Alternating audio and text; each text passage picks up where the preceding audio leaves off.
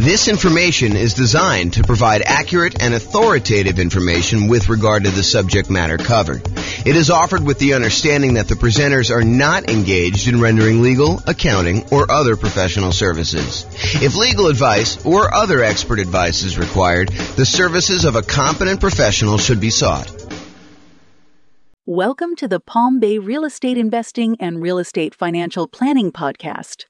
Learn all about investing in real estate in Palm Bay, Florida, with a combination of real estate financial planning and modeling with numbers specific to Palm Bay. Plus, syndicated, more generalized recordings of live and pre-recorded real estate investing classes, not all of them specific to Palm Bay. Be sure to stay tuned after the podcast for a message from our sponsors. Hi, this is James Orr. The following is a recording of a class I recorded way back in June of 2021. So why am I publishing a class that's over a year old on October 24th, 2022? Well, over the last month, I've had several people suggest to me or ask me if in our current real estate market, a real estate market where prices are up a lot, interest rates are up a lot, demand has cooled off quite a bit, rents are up, but not that much, income is up, but not that much, and inflation is definitely here and likely to continue until the world, and yes, there is a worldwide inflation issue, not just in the US, until that gets under control. So, if in that type of real estate market, should they even be considering buying properties? For example, yesterday I got the following email from a client. Quote, "So what's your advice to buyer clients right now? Wait for prices to fall? Buy now but with cash? Use those builder incentive loans? Watch TV with the dog?" End quote. My response to them was, watch the Is Nomad Dead class. That's still my answer. And so I figured I might share with you the class that I feel is a really solid start to answer the question, should I even be thinking about investing in real estate right now with the market, especially the real estate market in its current state? So one more thing before I share with you the class recording. While the answer I gave in the class is appropriate for today's real estate market, there is some additional nuance that I should and probably will take some time to add in future content I put out. So be sure to subscribe and be on the lookout for that. And here's the original class recording. Enjoy.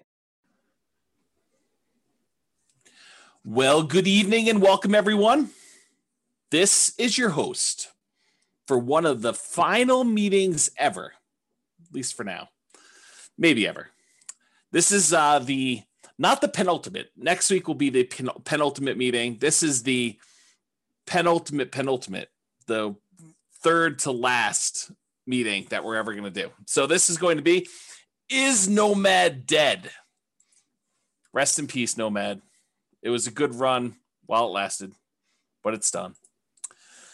So a couple announcements. Upcoming classes, you'll notice there's not a lot in the schedule because I'm not doing it anymore. So next week, I am teaching. I told Brian, don't worry about it. I know you're busy. I will take care of this. Analyzing single-family homes, condos, townhomes, and multifamily. Not 100% sure what's going to be in that class yet because I haven't written it. However, I think it's going to be comparing, analyzing deals, what you put in different fields if you're analyzing single-family home, condo, townhome, multifamily. I don't know. Maybe it'll be like a presentation with a bunch of like tables for, if it's a single family home, we usually use this range, and here's why. If it's a condo, we usually use this. If it's a duplex, we usually use this. If it's 3 or 4 units, we usually use this. Or if it's a big apartment building, we usually use this for the spreadsheet. It might be something like that, or I don't know. Maybe that's where it'll end up. We'll have to see. That's next week, June 16th. Wow, it's really coming up quick. Then after that, the final class, the last one. I'm going to go out with a kind of a down note, at least maybe it's a down note, and that is, are we in a bubble? This will sort of be like, I'm leaving. It's over. Hope you guys do well. This is my last prediction. Are we in a bubble? James says this. We'll see. To be determined. Will the real estate market crash? That's the name of the class. We'll see how it goes. That's going to be June 23rd. And you will notice James and Tammy's sabbatical celebration, possible retirement.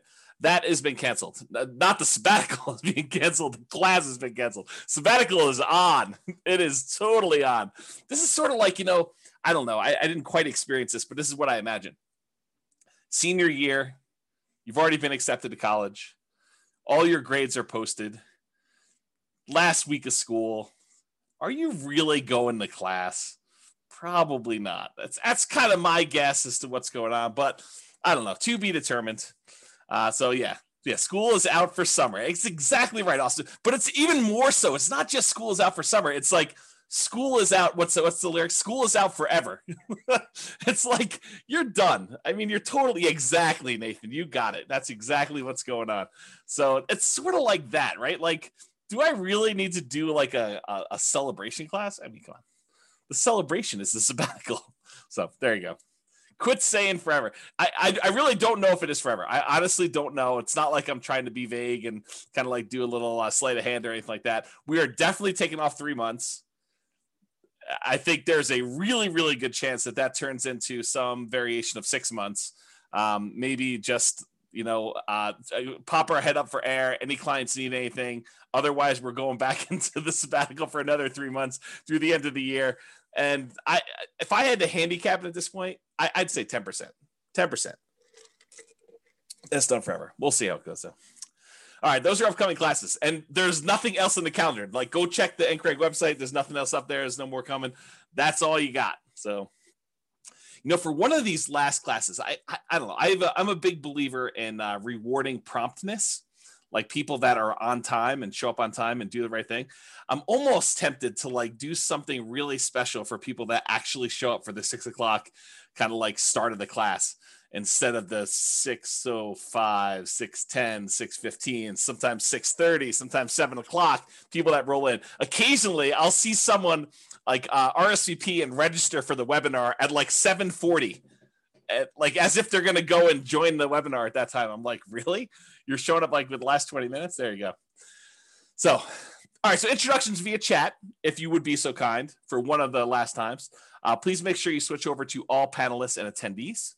And then who are you and where are you from? And do you believe Nomad is dead?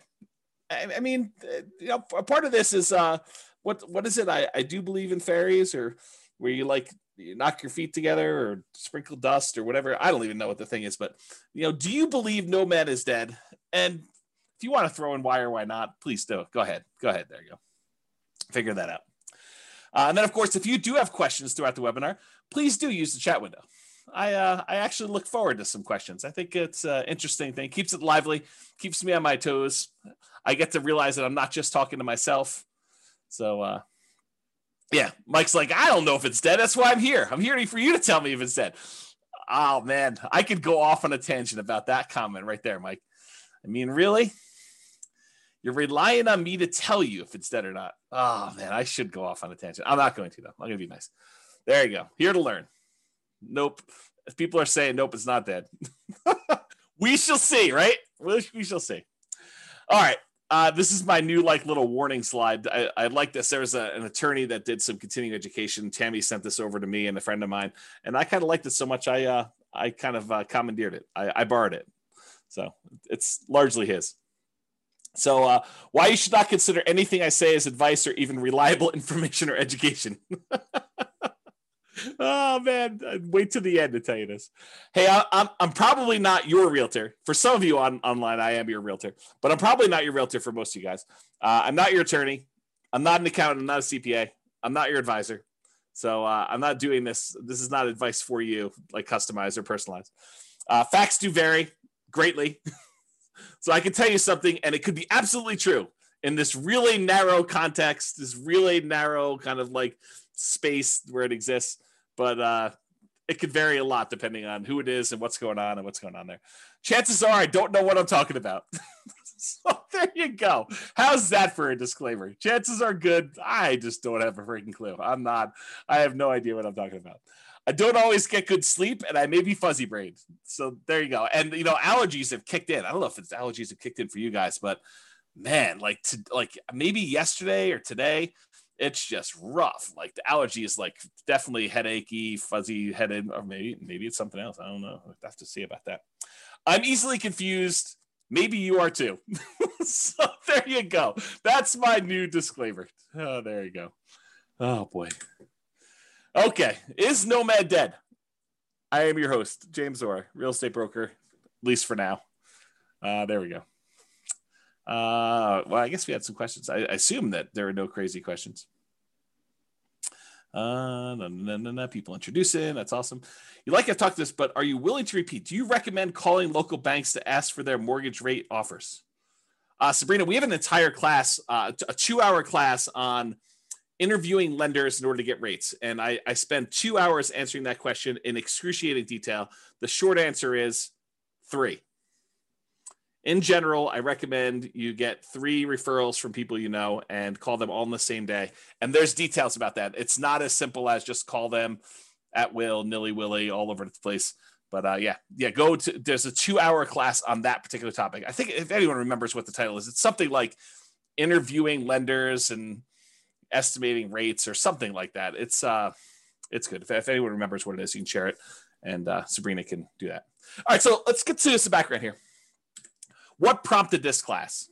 So over the last several years, and this is not like a unique case, although this particular one was a really nice little special situation for us. There's a neighborhood that if somebody told me, hey, listen, I'm a nomad and I want a nomad in Fort Collins or Northern Colorado, and they said to me, is there, where are the deals? And we would refer them to this one particular neighborhood. I mean, there's other options too, but this was like we used to sort of like, Tammy doesn't use this term, but I sort of considered it our own little personal like honeypot. It's like, somebody wants to kind of buy a house, this is like a really good little deal, a good neighborhood that was good for nomads. We knew the rent ratios, we knew the prices, and the builders were reasonable, prices were good. And I thought the location was good and kind of like how things were there. So I'm going to share with you some numbers from a particular client, and I sort of rounded and stuff like that. And I happened to talk to this client today, and I told them, you're going to be famous. I'm not going to mention you by name, but it's all about you. And there's other clients that they could literally be thinking this is about them had I not told you that I talked to this person today and told them they were going to be famous, because there were more than one client that did this neighborhood and did multiple properties in there. Now, I don't think it's the real estate investor loan comparison deep dive, although that's a good one too. I think the class, I'll have to go look it up. It's something like comparing loan programs or comparing lenders and stuff like that. It was probably 2 years ago. It was before the COVID stuff, because we had it in person. We had it live, and I printed out sheets from a whole bunch of different lenders, and I showed you how to compare lender programs and how to call them all. That it was around there. It's probably like a late in the year. I felt like it was fall or snowing or something like that. Or well, maybe it was spring. I don't know. Maybe I'm misimagining. All these classes merged together. They merged together. All right. So continue on with my kind of like what prompted this class. So this property, it's all the same 4-bedroom model. It's the exact same builder. And in most cases, this client was going under contract months before they actually close. So the pricing sort of is delayed, right? Like you go under contract in October and you don't close until April or May. It's like that long of a building time. So there's a little bit of delay between when they went under contract and when it actually is delivered to them. So here are their numbers and why this class exists, is the Nomad Dead kind of class exists. So in April of 2018, this client purchased a property. It's 4-bedroom property, the same builder, same model, for $354,000 with about $10,000 in options. They did flooring or fencing or something like that. So it was really about $344,000 for the base price of that particular model. In June of 2019, a year later, they decided to do this nomad thing where they're going to buy a property, move in for a year, live there. Then at the end of the year, they're going to convert that one to a rental. They're going to go buy a new property. They're going to move into that, buy it with 5% down or whatever they're doing, 3% down, 5%, 0%, something like that. And they're going to move into the property and live there. And then they're going to repeat this process where they convert that one to a rental and move into another property. And that's what Nomad is in general. So in June of 2019, the client purchased the exact same model from the exact same builder in the exact same neighborhood for $360,000. And this one had about $3,000 in options. So it was about $357,000 for the base price. So previously the base price the year before, plus a couple months or plus a month or two, was $344. Then it went up to $357. That was about a 3.77% per year increase in home prices. Now, when we do deal analysis and we talk about, modeling stuff and everything else, we typically, historically, have used 3%. So is getting a 3.77% increase in price good or bad? I mean, I think it's neutral, right? Because in some ways it helps you. Any properties that you own have, in theory, gone up that much in value. And any properties that you're about to buy are a little bit more expensive. So it hurts you there when you're going to buy properties and do that. So it ended up being 3.77% increase 1 year to the next. Totally within what I would consider a reasonable range of what the property value had gone up from between April of 2018 and June of 2019. And we typically model that 3%. Rent at that time when they rented the property, because remember the first year they lived in it, so we didn't know what rents were, and that's a problem with a lot of times when we're buying, especially in a new construction neighborhood, and we don't have a lot of rent comps. We're guessing what rent will be, and it's not even what rent will be when we buy it, which it's going to be in like 5 months from when we go under contract. It's what rent will be a year from after we buy it and we move in, and we're going to convert it to a rental. So we're sort of like guessing as to what rents will be in some cases 18 months or more out. Sometimes tricky to do that. So it turns out rent was about, and I don't remember what we were estimating for rent. I just remember thinking this is probably going to be a good rental area. Rent was about $22.50 per month. And I honestly think they probably got top of the market. I think they got really, I don't want to say lucky, but there's a range of rents. Rent's not an exact number. And you could advertise, 2,100, you could advertise 2,300, and you could get, somewhere in that range. Might take you a little longer to get to 23, or you could find that right person who works really close to there, or it's directly between two places where the two spouses work. And so it's a great central location. I mean, it's all these reasons why it could be that thing, but rent is not an exact number. And so they got $22.50 per month. I felt as though that was a really good high number for them for rent. I was like, that's awesome. You crushed it. You did really good. So they bought their next property for $360, which is $3K in options. $357 was the base price, and they rented out the one they bought for $354 for $22.50. Okay, so that's what it was, $22.50. Last year in 2020, June of 2020, so like 12 months pretty much since the last one, the client purchased the same exact property, same model, same neighborhood, same builder, for $376, and they had about $3,000 in options and upgrades on that particular one too. So the base price of that one was $373 for the base price. That was about a 4.48% increase from the previous year. So again, we usually use 3%. This time it went up 4.48 in a year. Hot market, property values went up a little bit. So I thought that was encouraging. Property values went up there. And rent actually went down a little bit, or you could say they didn't quite crush it. They didn't get a home run like they did the year before. And so rents were about $2,200 a month in that particular case. So that's what we got. And I should also point out, I don't know if every single data point for this particular example is the same client, because for some of the rents, I have multiple clients in that neighborhood, and they're all doing like a nomadish thing. And so some of them actually were able to rent it, and I may have used like one client's number when it really was another client. And so, but it's the same model. They're all buying similar models in that neighborhood, 4-bedroom. Although there's a couple builders we go with in that particular neighborhood, but you get the idea. And this is in northern Colorado, in case you're wondering. So rent was about $2,200, which was less than the year before, a little bit less than the year before. So it didn't really go up. It kind of stayed the same. This year, June of 2021, like while I was preparing for this class, I reached out to the builder. I said, hey, what do you have left in inventory for the model that we normally buy? I told them the model. I said, what do you got for me in the same neighborhood? And they told me, are you sitting down? Are you ready for this? $477,950. Pause for dramatic effect. Take a drink. That's right. So last year, the base price was $373. This year, the base price is $477,950. To which I did a quick calculation. That is a 28.15% increase from the previous year. So I start thinking to myself, and by the way, rent is about $2,300. So rents were maybe $2,250, somewhere in there. They were getting about $2,300 a month in rent for the model, same neighborhood thing there. So rents did not go up 28.15% there. And Bob and Barbie are saying, because of building costs, I think building costs are a major factor in this. Are they the only thing that's going on? Absolutely not. there's just ridiculous demand right now for properties. And so I think it's a combination of increased building costs, lack of inventory, lack of speed, the ability for them to get these properties built. Maybe there's some staffing issues. I heard there's a whole bunch of people that are opting not to work and staying home and collecting some type of pay for not working and, stuff like that. So there's a bunch of stuff like that going on, right? And so this is what prompts a class called Is Nomad Dead? Prices are up a lot, like not just 5%, 6%, 7%, which we could have modeled. I mean, we could have done that, right? So prices are up a lot, like 28.51%. And by the way, this is an extreme example.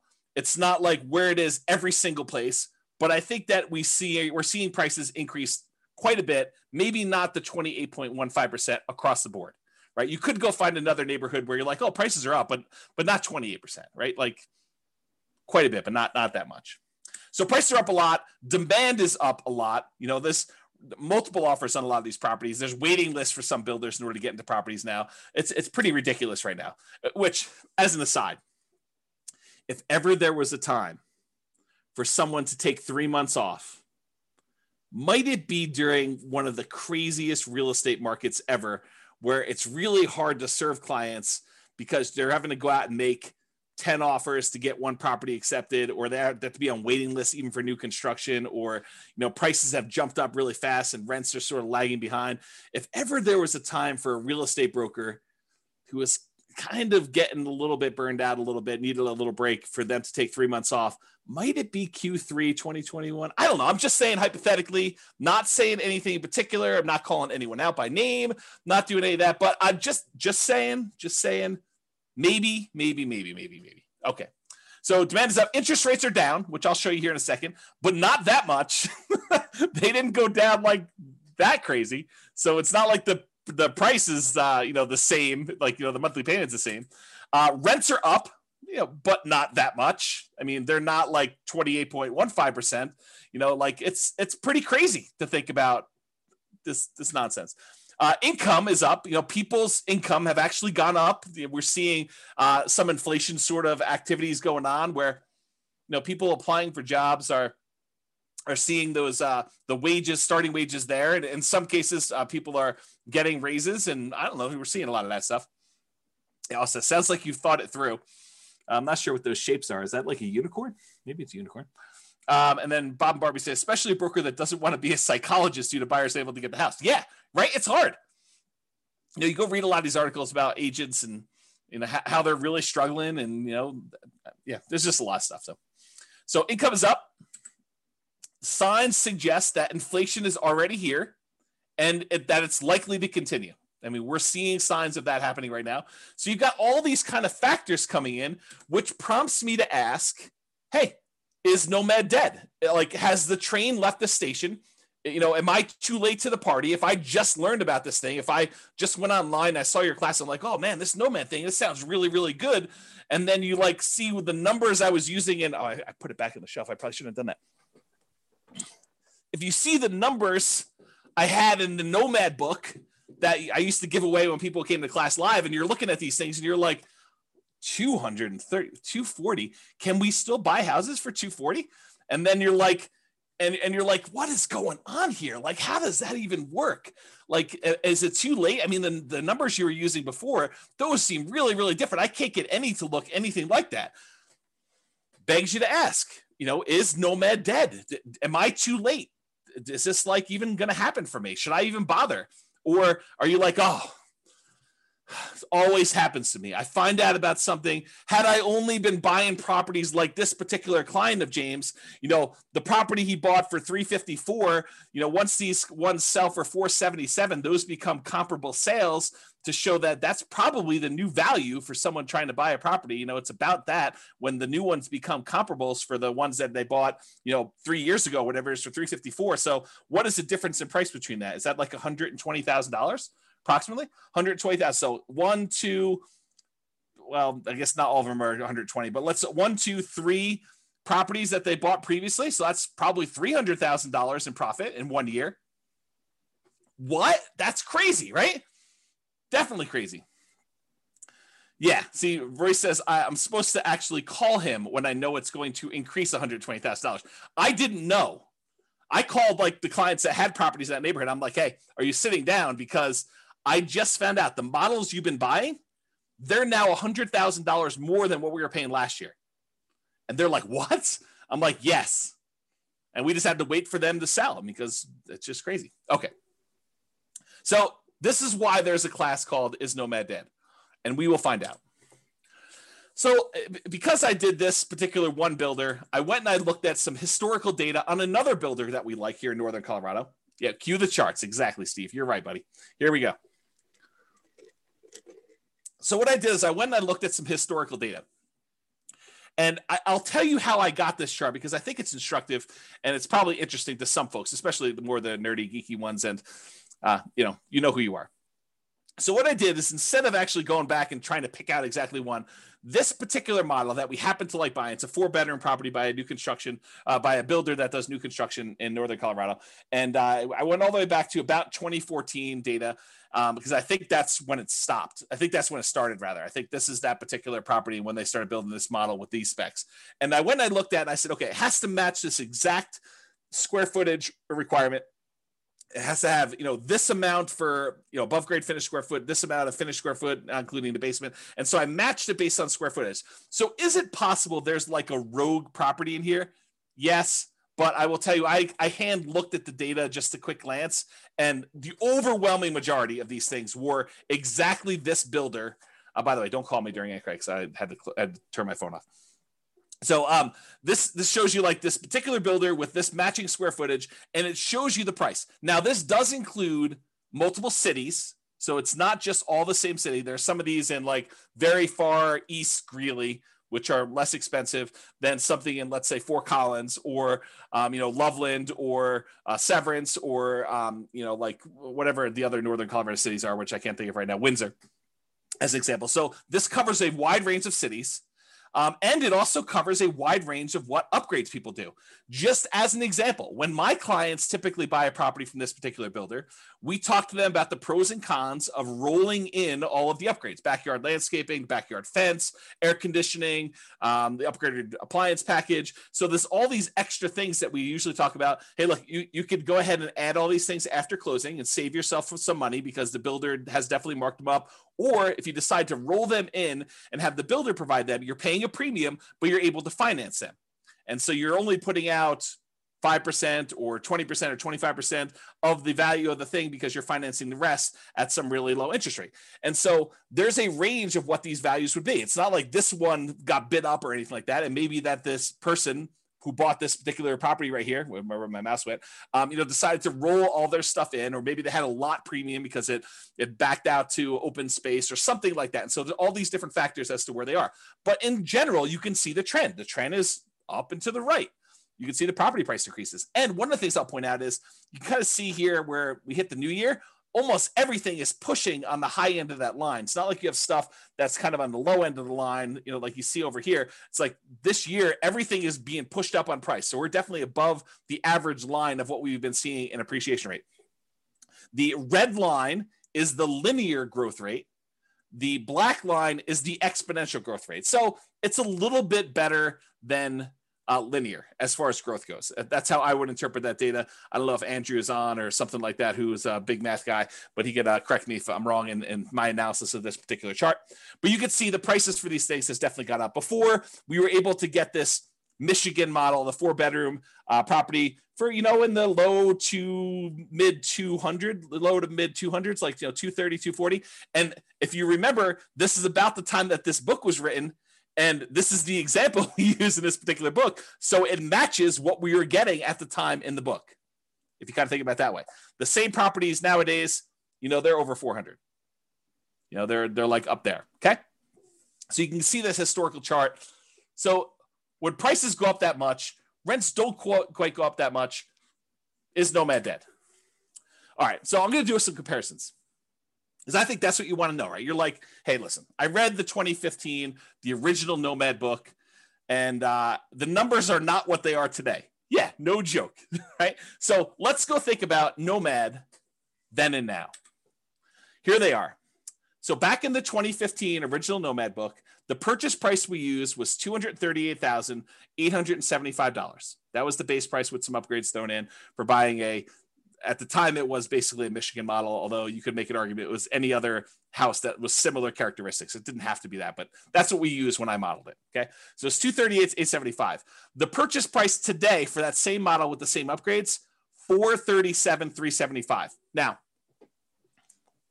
this is not a true compounding annual growth rate comparison, right? Because it's not like we have the same house and the same house sold. It's like you have the same house that may be in a different neighborhood. It may be in a metro district. It may not be in a metro district. It may, on average back to better location or be in a better, a place, a better city, any of these things kind of factor. So it's not truly a compounding annual growth rate, but I did do the math for you that says, hey, look, if they were like 240 or so back then, and now they're 440 or so right now, what is the annual growth rate for that 6-year period between those? Turns out the growth rate for those properties during that time was about 10.61% per year, compounding annual growth rate.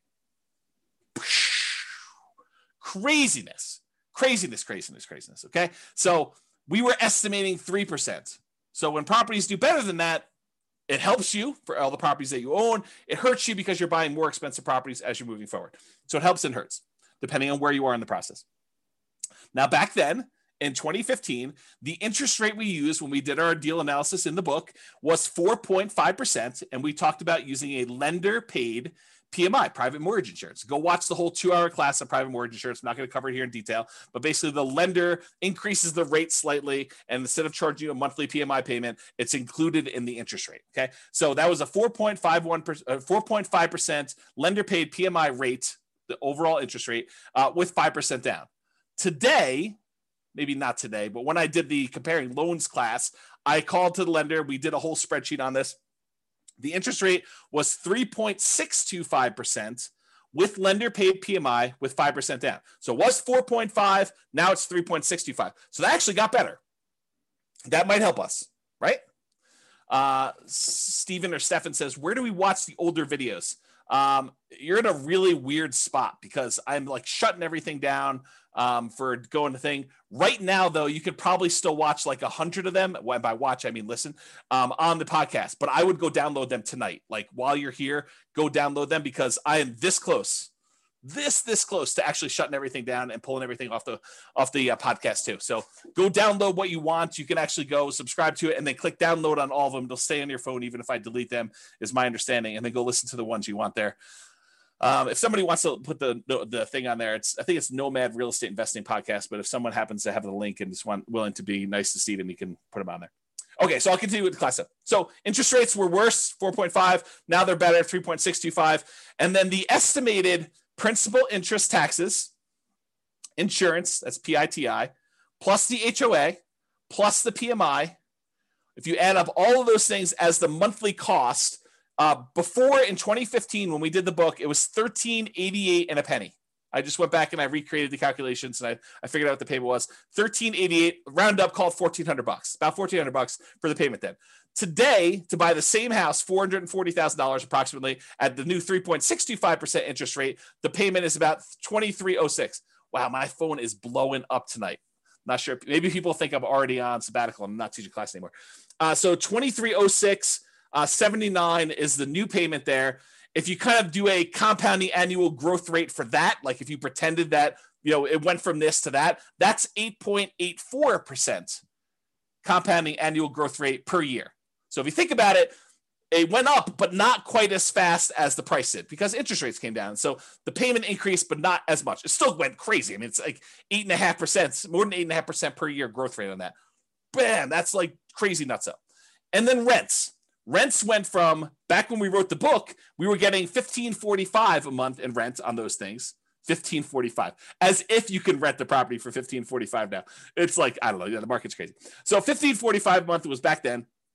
Nowadays, that same model is probably in the ballpark, depending on what neighborhood it is and kind of what's going on there, about $2,200 a month. That's a 6.07% fake compounding annual growth rate because it's really not the same thing. And so doing that It's not a good comparison, but it's a comparison because you can see like how fast these things grew compared to each other, right? So the price went up the most, grew the fastest. The actual payment amount grew the second fastest, and rents lagged. Rents did not go up as much as prices went up, nor as quickly as the payment actually went up to do that. Okay, Franklin, thank you for posting those podcast links there. I appreciate that. That's for you, Stephen. And then Steve says rents are lagging. Annual takes time to adjust up. Yeah, it's going to take time to do that. But what's great about these properties is you lock in your financing and the price you paid at like whatever the rates were. And if rates went down, which they did, you could actually go and ratchet your interest rate down and improve the financing on it. If they went up, no big deal. You had a 30-year fixed rate financing on there. It doesn't get worse for you. But if it does get better for you, you can take advantage of that and refinance and do like a rate and term refinance or cash out if you really wanted to and do that. Okay. So those were the comparisons between then and now. All right. So the question becomes, is Nomad dead? Should you go, if you could have gotten this before and now it's this, should you even bother? And I think the question I would rather pose to you as kind of like an alternative to this is, do you have something better to invest in? What is your alternative? If you're not going to do Nomad, what are you going to do else? And I think that's the way we have to look at it because yes, and I'll show you numbers. I'm going to go into detail. You'll see charts, you'll see numbers, but I'm going to show you the returns are definitely not what they were in 2015.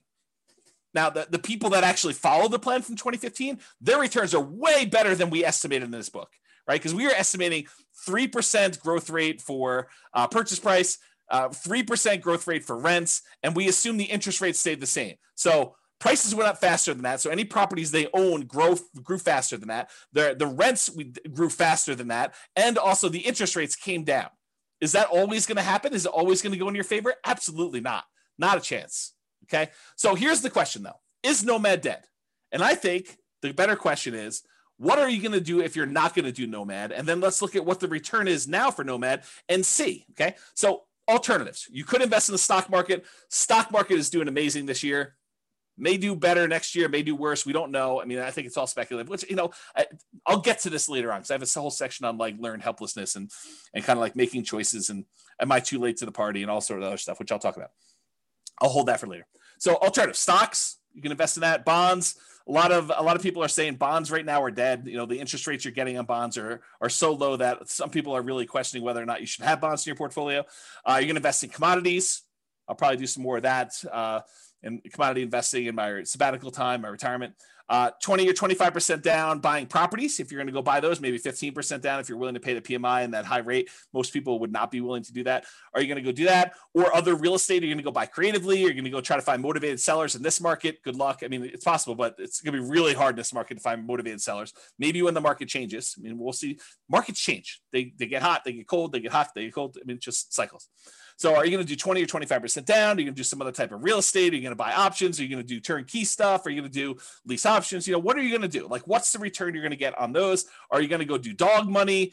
Are you going to do, Bitcoin or some other type of cryptocurrency? Like, what are you going to invest in? And what are the characteristics of that? And what are the returns you're going to get? So what's the return with Nomad then in 2015? And then what is the return in Nomad now? And I'm not going to use the like crazy returns we saw. I'm going to use what we estimated the returns were going to be, that 3% slow and steady growth rate. Because if I go back to 2015 and I use some ridiculously high, 10% return year, it's going to look crazy. It's going to look awesome.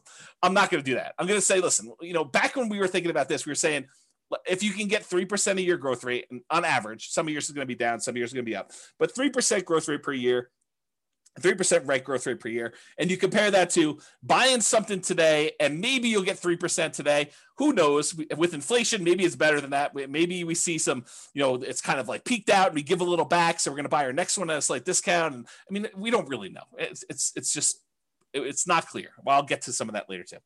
So if you compare what you can get now, maybe to what you had before, or what you can get with the other options you're thinking about today, what are the returns you're going to get in stocks or bonds or commodities or whatever else you're going to invest in? What are your choices there? And does it make sense for you to do Nomad? And then you can determine, is Nomad dead or not for you based on your specific situation. Okay. And I'll also point out, remember with Nomad, we are limited in the amount of money that we can put into the deal, right? Because you can only buy one per year with some really rare exceptions. But you can really only buy one Nomad property per year that you can move into, live there for a year, and then convert it to a rental. And most of the time, we're opting to put 5% down and not more, because if we put more, we tend to actually lower the overall return because we're less leveraged. Okay. So we're somewhat restricted. So you're going to put a little bit into this Nomad thing. And then I think if you have extra money, you're either going to build up your reserves and kind of prepare for the next thing, or you're going to invest in something else, stocks, bonds, commodities, CDs, whatever it is that makes sense for you. Okay. So inflation, having debt is largely supported by someone else who's paying for it, like tenants, that you could pay off later with inflated dollars is beneficial. So if we happen to be in a period where we're expecting higher inflation, which it seems like that's what is going on right now, and that seems like what we're likely to see, at least in the near-term future, then having the ability to pay off debt later with inflated dollars is helpful for us, especially if the tenants are sort of covering or more than covering the amount of debt the payments you have on that debt in the meantime. Okay, so that's a good position to be in. Okay, one other thing I'll point out here. Tyler says, why 5% instead of that new 3% conventional? We talk about this in the financing Nomad class. A lot of times doing the 3% might make sense for you if you're short on down payment, but the interest rate is usually worse on the 3% one. And so you need to make that decision for yourself. If you go watch the class on like the loan comparison deep dive, I talk about the difference between a 3% loan and a 5% loan and what the actual monthly payment difference would look like. But if you can only do the 3% because that's where your down payment is, or you'd rather have more reserves, go for it. You're usually limited on how many you can do too. So we do the 5% all the way up to 10 loans or more for owner occupant. The 3%, you're going to be limited in how many you can do. But there's more detail on that in other classes. That's really not a topic for tonight. Okay. You're not committing to 10 nomads. So I want to point this out up front. It's not like you have to decide today that I'm going to do this 10 nomad plan. 10 is arbitrary. I hope you guys know that, right? Like we sort of plan it out for you and put it in front of you so that you can see what it looks like if you go that far out, but you don't have to do 10. You could do 1. You could do 3. You could do 7. You could do 14. You could do 27 of these. Okay. There's no limits, high or low, on how many you have to do. You're choosing to purchase one property. You're making a decision today. Okay, today, with the knowledge I have, with the information I have right now, with my current financial situation, with my current reserves, with my current amount I've set aside to invest, with my current risk tolerance, with my current family situation, with my current job situation, I am going to either choose to buy one house or I'm going to choose not to buy a house. It's a single decision point. You're not saying, I'm getting married, I'm doing this 10 nomad thing deal. You don't have to decide that. It's one. Then, once you buy the one, you move in there, you're living there, you save your money, you continue to educate yourself over the next year. There's zero pressure to do a second one. If you decide you want to do it, great. If you decide you don't want to do it, great. You don't have to do more. You decide if you want to do one more at that point. It's up to you, okay? You only repeat this if it still makes sense to you. You reevaluate. Here's my new job situation. Here's my new financial situation. Here's my new reserve situation. Here's my new down payment. Here's what I think the market might or might not do. Although, I mean, good luck with that. Here's what I think is going to do there. It's like all this stuff you take into account and you decide, do I want to move forward with another one? Yes or no? If it makes sense, you do another one. Yeah. Roy says, speak for yourself. Those numbers say buy 10, obviously. Right. And I think there's a case to be made that you'll get to the next point and you'll be like, what are my options? What else can I invest in? Oh, this Nomad thing is the best returning investment I could possibly make. I'm going to choose to do that. But you need to decide that on your own. There are no promises being made. There's no guarantees in life, period. Okay.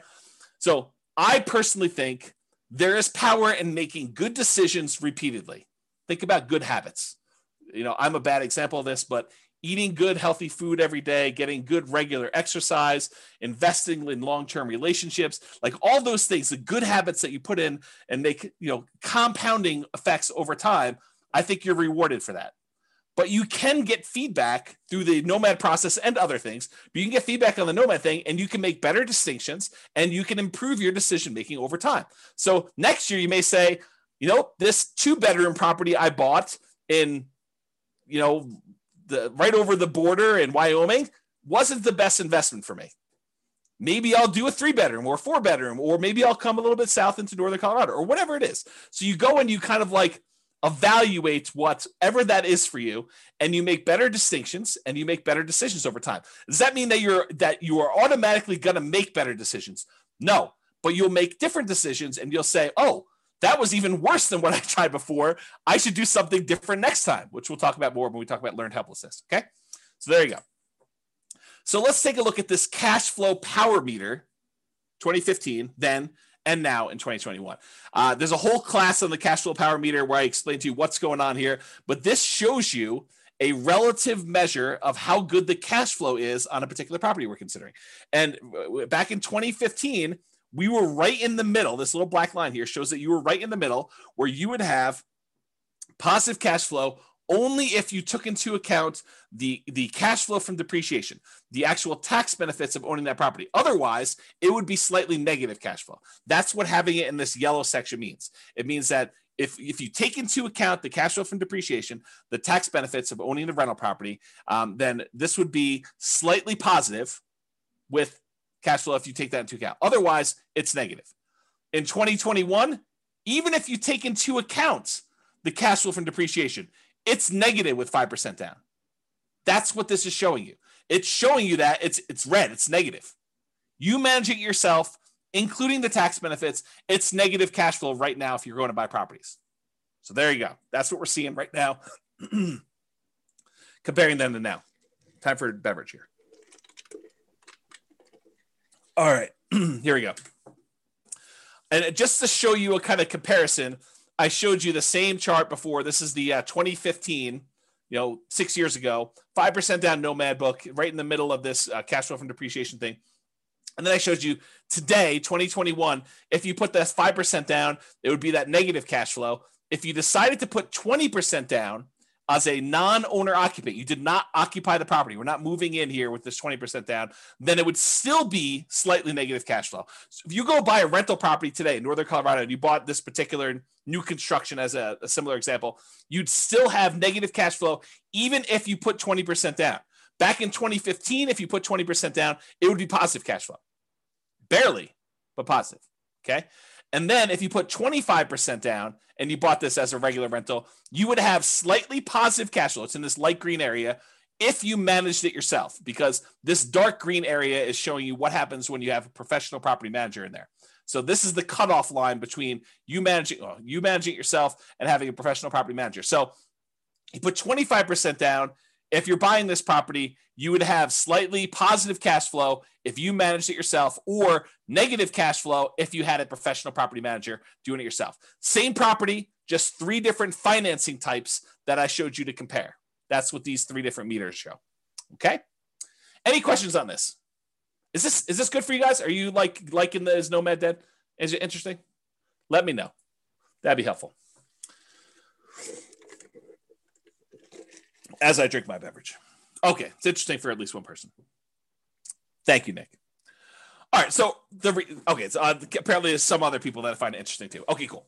So this is the return in dollars quadrant that we typically use. The return on investment quadrant series. We've got return in dollars. We've got return on investment. We got return on equity. I'm showing you return in dollars, comparing the 2015 book to the 2021 if you bought something today, and how does that work? Nathan and Lindsay haven't had a class that isn't interesting yet. Well, that's a very nice thing to say, although you're lacking some exclamation points, I might say, although that's a smiley face. I appreciate that. Love the neediness of the presentation. I'm not sure what neediness. I don't know if that's good. Neediness. Suck up. Yeah, there you go. Roy said, I think he was talking to Nathan and Lindsay about being a suck up. There you go. Royce, you should switch it all to all panelists and attendees so that you can trash talk directly instead of just trash talking to me. And everyone else can do all panelists and attendees too. That way other people can see their stuff. Okay, here we go. So what this shows you is the amount of dollars that you're getting in return in the first year for buying a property this way, and by the way, I do know that you're technically not renting the property in year one as a nomad, but I'm pretending as if you did. Okay. So I do understand you're not really renting it in year one. This is like as if you could magically rent out a property, get full rent when you're supposed to be owner occupying the property. I do this as like an instruction sort of thing, but it's not practical, right? Because if you're doing nomad, you're putting 5% down, you're not able to rent out the property in the first year and move out and do that. There you go. Brace is now unleashed. So this shows you the amount of return. So for example, and this uses the same like appreciation and rent appreciation numbers as before, but it does use different interest rates. It does use different prices. And the denominator is different because and there's no denominator in this, so it's just return dollars. But we return on investment, the denominator changes because it's 5% of the lower price house or 5% of the higher price house. All right, so in 2015, the appreciation would be $7,166 if we had 3% growth on whatever that was, 240. So it shows you 7,166. On 2021, the dollar amount of your appreciation is much higher. Why? Because you bought a much more expensive house and it still went up 3%. So it went up $13,121. So from a sheer dollars in the bank perspective, it's better to have bought today than it was to buy 5 years ago. Kind of crazy to think about that. Cash flow was slightly ugly before, negative 471. It's really ugly now, negative $4,634 for the year. So that's like negative $400 a month. So beyond the 5% down, you also need to make up that negative cash flow when you go to rent it out.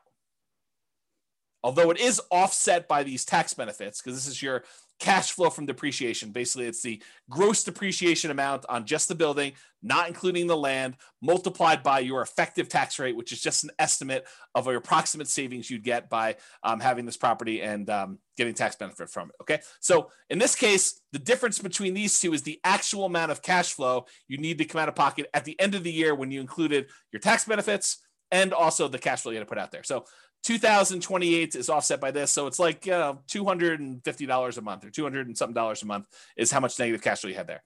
Where here, we showed you this before, when you took into account your tax benefits from 2015 and the negative cash flow, you were still slightly positive. That's what we showed before when we talked about cash flow power meter. Okay. And then the debt pay down, you paid down $3,661 back in 2015. The amount of principal you paid down on that loan over the course of that first year. Now you're paying down $7,806. It's a combination of two things as to why this is higher. Number one, the property is more expensive, but number two, your interest rate is better too. And you pay down more principal with a lower interest rate.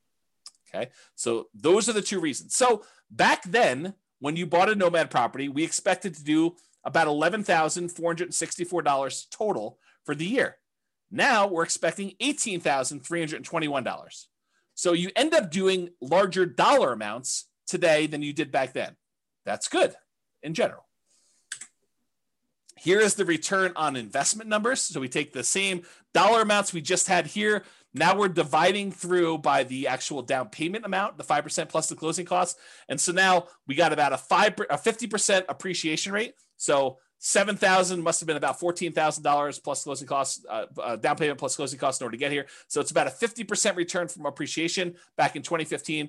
It's the same here today because we're assuming it's 3%. So it works out to be the same, right? Cash flow was about negative 3.28 before. Now it's negative 17.66. That's ugly. Maybe Nomad is dead. We'll see. Debt paydown was about 25.54%. Now it's better. Your debt paydown is actually improved because your interest rate's a little bit better. Is 29.74% is your return from debt paydown. And then your tax benefits are the same. So the overall return on investment when we used to do this back in 2015 was 79.99%. That's pretty amazing. What's the return on investment now? Oh, it's only 69.81. Boo-hoo, right? How bad is it to get almost 70% return on your money?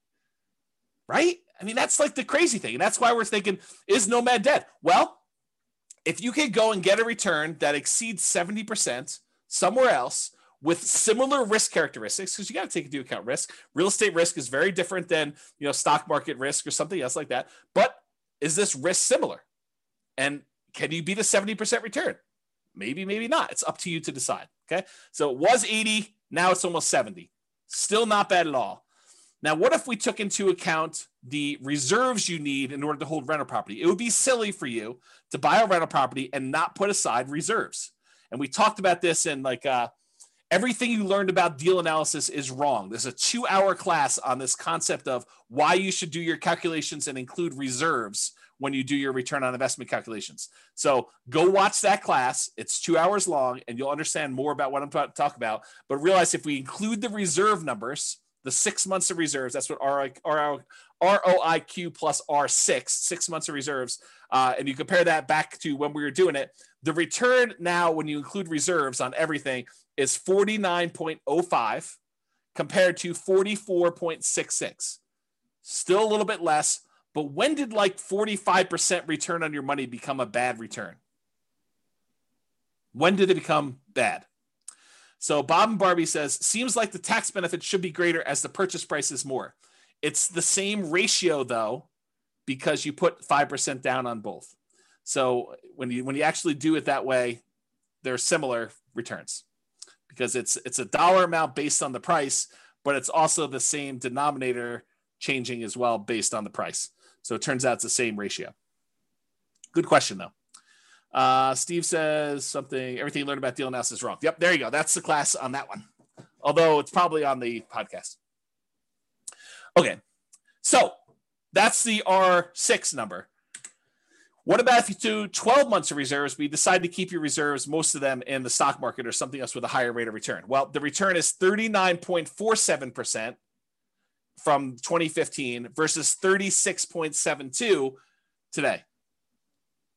Still a pretty amazing return, especially for having 12 months reserves that are a drag on your overall return there. I don't know. It still seems pretty amazing. But it's up to you to decide if Nomad is dead. It's not for me. So is Nomad dead? Let's take a look at some comparison scenarios.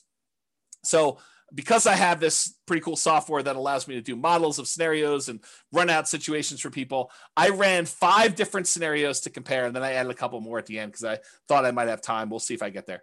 So the original Nomad with 2015 numbers, I did that as kind of like a baseline. Said, okay, this is what we thought it would be before. I just sort of laid it out there and I ran it and I showed you what that looked like. Then I did 2021 Nomad right now. And I did a couple different situations there. I did doing 10 Nomads, which is the most similar comparison to the 2015 ones. And then any extra cash I did in stocks, which is the same thing I did in 2015, by the way. And then I also compared it to, hey, listen, if I'm not going to do this Nomad thing in 2021, maybe I'm going to buy just a house to live in, and I'm going to take all the rest of my money and I'm just going to invest it in stocks. So I ran that too. And I think I used 8% for the stock market return. Okay. And then I did another scenario where I said, okay, you're going to buy a house to live in, one owner occupant property, and you're going to actually save up to buy 20% down properties. And you're going to buy 9 rentals with 20% down. And then the last one I did is you're going to buy a house to live in with 5% down, and you're going to buy 9 25% down rental properties. And so I'm going to look at how the original 2015 Nomad did in comparison to doing 10 Nomads today, doing no Nomads, basically buy a house to live in and do everything else in stocks, to doing owner occupant with 20% down and owner occupant with 25% down. And you'll have 9 rentals for all those things. Okay. Here we go. Kevin says, pretty sure I got a 200% return in year 1 at my current house. So Nomad is certainly not dead. There you go. Kevin says it all. And then it says, I heard the same rumor, Austin. Austin says, is the rumor that Royce is teaching during sabbatical true? Maybe. Royce says no. It's not true. That's pretty good. All right, so rather than build up any more suspense here, I will show you what the numbers suggest. So, yes, it is true. 2015 Nomad was amazing. A non-inflation adjusted net worth at the end of 40 years shows that you'd have $20.7 million in both equity and cash in the stock market if you decided to do Nomad in 2015. However, the 2021 Nomad puts you at 19.5 million. So 20.7 million, 19.5. I'm pretty sure that's still pretty freaking good. If you decided you wanted to do one owner occupant property and you bought 9 25% down properties, you'd have 13.4 million. If you decided to do one owner occupant property and 9 20% down properties, you'd have 12.86 million. If you decided you wanted to do one owner occupant property and you did the rest in stocks at 8%, and maybe you can get better than 8%, you can change these assumptions if you want to, you'd have $7.2 million. So that's what the net worth was. If we adjust for inflation, the 2015 nomads like having $6.3 million in today's dollars versus a 2021 full-on nomad is about $6 million in today's dollars. So it's a difference of, well, it's 3.71. So I'll just call it almost 4. So $400,000 difference between one and the other, if you think of it that way. The ones where you do other stuff, just in, it's like 4 million, and 2.2 million. Daniel says, do you have simulation that shows for markets that are slowly growing, stagnant, or slowly declining? Slightly declining. Yes, I do. In fact, the software allows you to do whatever you want. That's why I wrote it. And we have done classes before where I talked about what happens if you're investing during a declining market and stuff like that. So there's like a large number of models you could do, and you can enter your own stuff and say, what happens if the market does a range of values? Like you can do Monte Carlo simulations, stuff like that. So yes, it does all that stuff. Okay. Here's the chart showing net worth over time. You can kind of see the curves. These top two, the red one is 2015 Nomad. The orange one is 2021. So they're pretty close together. Then the next two are buying the 20% down or the 25% down rentals. And then the stock market one lags behind here. But, part of this is assumptions, right? If you thought the stock market could get you 15% return, I bet you this chart looks very different. So you got to go play with what you think you can actually do and compare those to see. All right, so this just shows you account balances. Before was net worth, which included equity, and also your account balance, which we're assuming the account balances are invested in stocks. But if we just look at how much is in your account, 2015 Nomad, you had $13 million, non-inflation adjusted. The 2021 Nomad has you at almost $7 million, non-inflation adjusted. And then the other ones had you at, let's say 3, 2.7, and 5.8. The one where you invest in stocks, the overwhelming majority of your money is in cash because you don't really have a lot of equity besides the one house you bought. So that's why your number is so much bigger than the other ones there. Okay. If we adjust for inflation, 2015 Nomads like 4 million, 2021 Nomads like 2.1 million. And that's partially because the account balances on the earlier Nomad is a lot more because, as you're about to see, with the way that I modeled this, I didn't assume your savings was increasing that much more. So it took you longer to buy these more expensive properties. So it's much slower for you to acquire properties, which means that your cash flow lags a lot. When you did Nomad back in 2015, I assumed you could buy them very quickly. So, and I didn't really change the income much between 2015 and 2021. I think I increased it by 3% a year. So that's why you're seeing a difference there. Kind of tricky. So it shows you your account balances over time. These are the ones where you're buying properties later in the game. So you can see they're kind of like little dips whenever you put a big down payment on a property. And so that's why that grows. And you can see these other ones here, you got the lead. Your cash balance in 2015 is much bigger. So this is what I was talking about before. With 2015 Nomad, the way that I set up the assumptions is I said, you are saving enough that you have enough for a 5% down payment every year. And so, well, maybe not every year because this line looks a little longer, but it was pretty quick. So you're acquiring properties much faster, and then you get to 10 properties very quickly when you're doing 2015 Nomad. Maybe not every 12 months, but pretty close. Pretty close. However, when you did 2021 Nomad, I assume that it took you a lot longer to save up for those 5% downs because I think for a lot of folks, it will take them longer. They're not able to do every 12 months. Now, if you have a great income, you have a great job, or you have money set aside and you have the ability to do this every 12 months on the 12 months, it's going to look a lot better than this. But because of the way I modeled it, it took a lot longer for you to get to the point where you acquire these properties. If you speed this up and it becomes back here, it looks much different. It looks better. Okay. Now, these other ones is buying 20% and 25% down. It takes you a lot longer to save up 20% or 25% with the same income and same savings rate than it did for you to do the Nomad. That's one of the benefits of doing Nomad. is that you can acquire properties earlier because you don't have to save up 20% down plus reserves or 25% down plus reserves. You only have to save up 5% down plus reserves in order to be able to start acquiring your properties. Okay?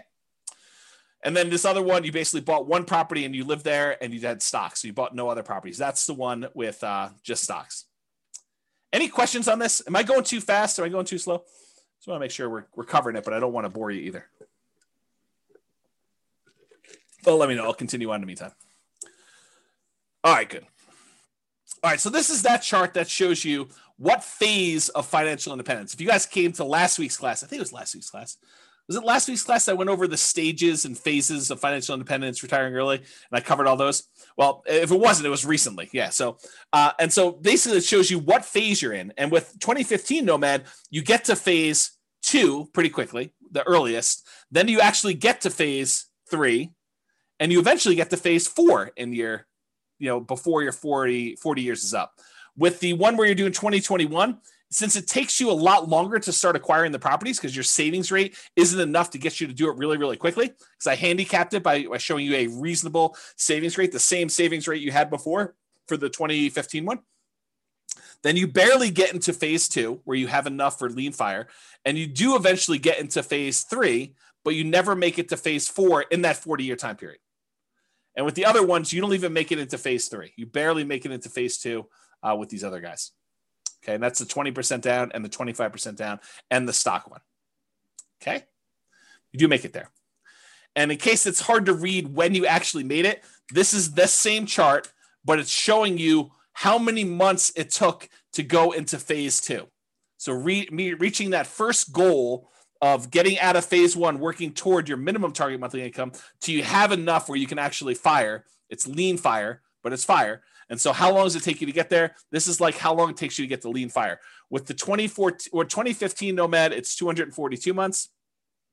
With the 2021 Nomad, it's 357 months. And part of that is because you don't have enough money to acquire these properties every 12 months. It took you a longer time to acquire properties because they're more expensive. It's like a limitation because the properties are more expensive and your savings rate is relatively low.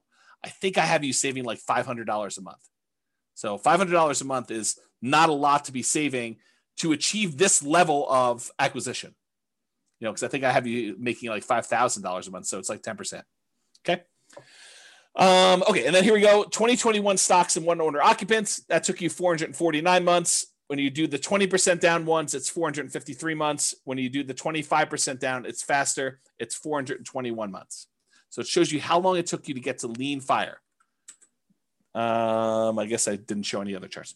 So this shows you your total true cash flow for all the different plans. So how much cash flow plus your cash flow from depreciation you have on all the properties. With the 2015 Nomad, you have about $30,000 a month by the time you're done. With the 2021, you have about $27,000 a month when you're done. With the 25% down ones, you're about $22,000 a month. And with the 20% down ones, you're at 18. You don't have any cash flow from your rentals when you do only stocks because you only have stocks. You don't have any rentals. Okay. And if you adjust for inflation, the 2015 one is like having $9,000 a month in passive income today. And realize you did this model earning $5,000 a month. So it's more than what your lifestyle was when you were working. You can adjust your own numbers to see what this looks like. And then 2021 numbers, you have about $8,400 a month and change. And this is also continuing to grow because all of your properties are not paid off yet. So realize because you delayed your properties acquiring them, you still have ones that could pay off. So this number will go up for that. And then doing the 25% down ones, it's almost $7,000 a month. With the 20% down ones, it's almost $5,700 a month from there. And this shows you the charts for doing this. These little blips are when you buy a property and you have 1 month where you do not have to pay your mortgage. That first month where you acquire property, there's a delay and you having to pay that mortgage. So you have a little blip, and that's what those little blippy lines are for. You don't have it when you do the owner occupant because you're not a rental when you buy the property. So you don't have the extra income. Okay, so it shows you those. See that over time. It's the same numbers from before. All I did is I showed you it over time. Then this is a deceiving chart. It's deceptive. It's really deceptive. Actually, I almost contemplated not including it, but I wanted to show you because you're looking at this. This shows you the cumulative, the sum of all the negative cash flows you've had on your property. Once you've kind of taken into account the tax benefits, but you'll think to yourself, man, there's not a lot of negative cash flow going on, even in the 2021 ones. But James, you told me there was significant negative cash flow when we did the 2021 properties. Why isn't there, this negative cash flow kind of starting in month 13 once we convert the first one to a property, convert the first property we bought to a rental? And the reason is because it took us a long time to be able to buy the next property, to save up enough money to buy the second property so that we didn't have this negative cash flow for a long time.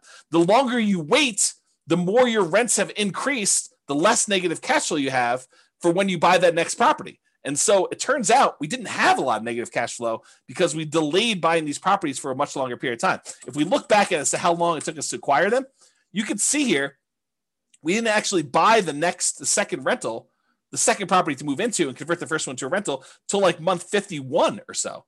And by then it had positive cash flow. And then it took us like another almost 4 years in order to buy the next one and have 3 properties.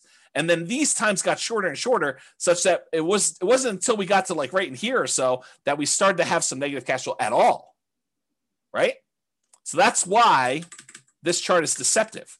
Because if you really did have some extra savings or some money sitting aside where you could buy these properties much faster, then you would have this negative cash flow earlier and it would contribute. But even so, even with like the slow kind of working through this thing and taking your time to do this, the negative cash flow for acquiring all 10 properties combined is less than $30,000 for all of them when you're doing that. And when you buy the 20% down ones, you still have a little bit of negative cash flow, which we talked about before. So that's this little negative cash flow here. That's less than $1,000. It looks like maybe close to 1,000 over here. But when you do the 5% down ones, and using today's numbers as Nomad Dead 2021, you have negative cash flow later on, and if it was earlier, it'd be more. But still, part of your negative cash flow is you're not putting more down. You only put 5% down, so you're really deferred down payment over time. Okay. All right. Total equity shows you this. You have more equity with 2021 because they're more expensive properties.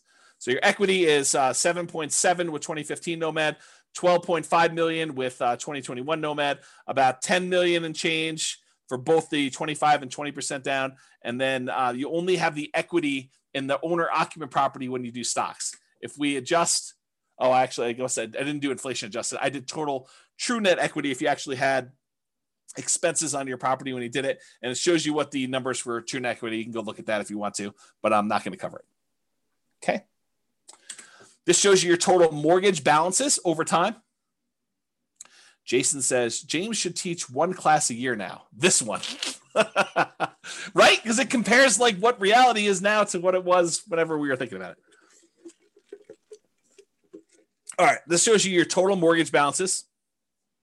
The red line shows you the numbers from 2015. So you were acquiring properties relatively quickly, and you got up to the point where you had your 10 properties.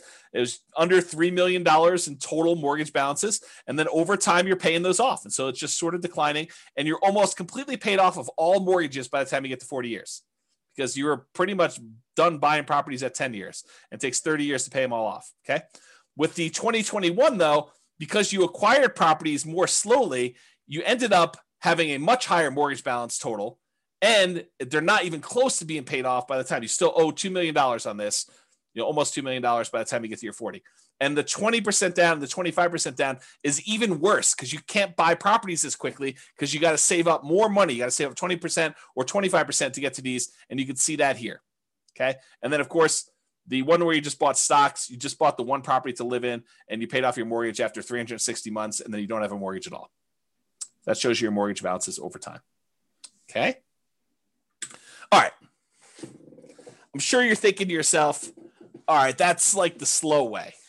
And it is the slow way. I mean, that's the traditional nomad model. You buy properties, you let the tenants pay them off. You don't pay them off more. You don't pay them off faster.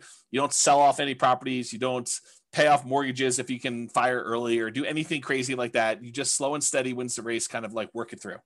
This is not intended to be in any way a full class on speeding it up or doing anything like that. I've already taught tons of classes on that. I'm sure I guess I won't teach any more classes, so I shouldn't say that. So maybe I'll teach classes on speeding it up in the future, or maybe I'll do, I don't know, who knows what's going on. With that being said, there's other stuff you can go reference for speeding it up. But I did want to show you a couple things. So this is that chart from before where I showed you how long it took you to get to lean fire, essentially, minimum target monthly income in retirement. And this is all the old ones. So 2015, it took you 242 months to get there. In 2021, doing regular Nomad took you 357 months. But I added a couple extra ones. I added these two to the bottom. In 2021, if you sell properties to pay off mortgages to achieve financial independence. So if you get to the point where if you sell off some of your properties, you could pay off the other ones that you own, and that would get you to your minimum target monthly income retirement, then do that. And how long does it take you to get there? Well, it turns out that takes 293 months for you to get to the point where you have enough equity where you could sell off your properties, you pay capital gains, you pay depreciation recapture, you pay your closing costs, you pay your real estate commissions, you subtract all those out. So it's really a net dollar amount that you really walk away with. You take that money, you pay off the remaining mortgages on the rental properties you own, and you get to fire. You get to the point where that is enough so that you have a minimum target monthly income in retirement to support yourself, lean fire, another way of saying that. And that takes 293 months using this strategy. And that's still with you acquiring them slower. Right? Because you're not able to acquire them very quickly. So it still takes 293 months. Now, remember, in 2015, it took you 242. It's 293 now, and that's faster than the 357 if you didn't do this. I don't know. That seems like a reasonable, kind of a reasonable timeline to do this, right? For saving basically 10% of your income. I don't know. That seems pretty good to me. And then this last one is if you sell off all of your properties and you use the proceeds to invest in the stock market, and you had the money in the stock market produce I used 4% safe withdrawal rate. So instead of having rentals, you have 4% safe withdrawal rate, and the money is all in the stock market now. It takes you 291 months to get to the point where you have enough equity in your properties after capital gains, depreciation recapture, closing costs or transaction costs, real estate commissions. So the net you take away, you put into the stock market, and if you took a 4% safe withdrawal rate, that would allow you to have your minimum target monthly income for retirement. It took you 291 months to do that, okay? Which is a couple months faster than selling off some properties to pay off the other ones and do it with rentals. Some people would prefer to have free and clear rentals when they retire. Some people would prefer to have their money in something else like the stock market, and it could be anything else. I just happen to use the stock market as an example, okay? Any questions on this? Now, this one is the minimum target monthly income retirement. This is lean fire. This, though, is your ideal target monthly income in retirement, which is a higher dollar amount. I think I use $10K a month. I think I use $10,000. I think this is this is the point to get to $5,000 a month. I think this is the point to get to $10,000 a month. And you can see that how long it took you in 2015, 353 months in order to get to your 10K a month income, passive income, versus 2021 took you 417 months to get to 10K a month of passive income. And then here, the sell off the properties and achieve fire, it actually took you longer to do it, 428 months, and it took you longer, 460 months to do that. So it would have been better for you to just do the traditional plan here and get there. Okay. All right. Which, by the way, makes sense because you sold off your properties much earlier so that you could retire earlier. Like, I don't want to leave this here and have you guys think, well, why would I do it then? Because you actually got to retire at month 293, and then you still achieved 10K a month income by month 428. So it's a little bit longer to get to your 10K a month, but you still got to retire earlier than you did before. That's why you'd still do it. Okay. In case that wasn't clear. All right. So, actually, someone who is on, I won't name their name, would appreciate this. So a client of mine reached out to me. Let me answer the question and then I'll come back to the story. So Cece says, why was it slower for the 10K per month? Because it took you longer. It took you this much time in order to get to the point where you had $10,000 a month coming in. This is the amount of time it took you to get to $5,000 a month coming in. So you got here, and then you still need to go a long ways to get to 5K a month more. And so that's why it took longer to get there. If it's not clear, ask me at the end for questions. We can talk about it some more. All right. So I had a client reach out to me, and they had said, hey, I always was interested in these, condos in Heather Ridge. It's a certain neighborhood in Fort Collins, kind of a lower price condo, a very inexpensive condo in Northern Colorado. And so I thought to myself, why not show what these lower price condos are in Northern Colorado? Because, some people are scared away. They're like, man, I don't know. I can't afford, income wise, a $440,000 property, James. I don't know. Maybe I'm crazy, but I can't do it. No worries. So here's lower price Nomad, right? So there were 9 condos listed or sold in Fort Collins, in Heather Ridge in 2021, in the last 6 months of this year, in what probably is the hottest, craziest market I think I've ever seen. There were 6 properties that were for sale. The 1-bedroom version sold between $163,000 and $180,000. A lot more reasonable, even more reasonable than the 2015 Nomad book. The 2 bedrooms sold between $210,000 and $225,000.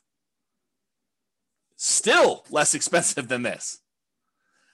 And so here are the return on investment quadrants. I think this is the 1-bedroom one. This is the 2-bedroom one. I just did Brian's spreadsheet to kind of show that. And so you could see this is the appreciation. This is the appreciation. This is the cash flow numbers. It's still negative cash flow. This doesn't solve your negative cash flow issue because the rents we're getting on these is commensurate with a 1-bedroom or a 2-bedroom.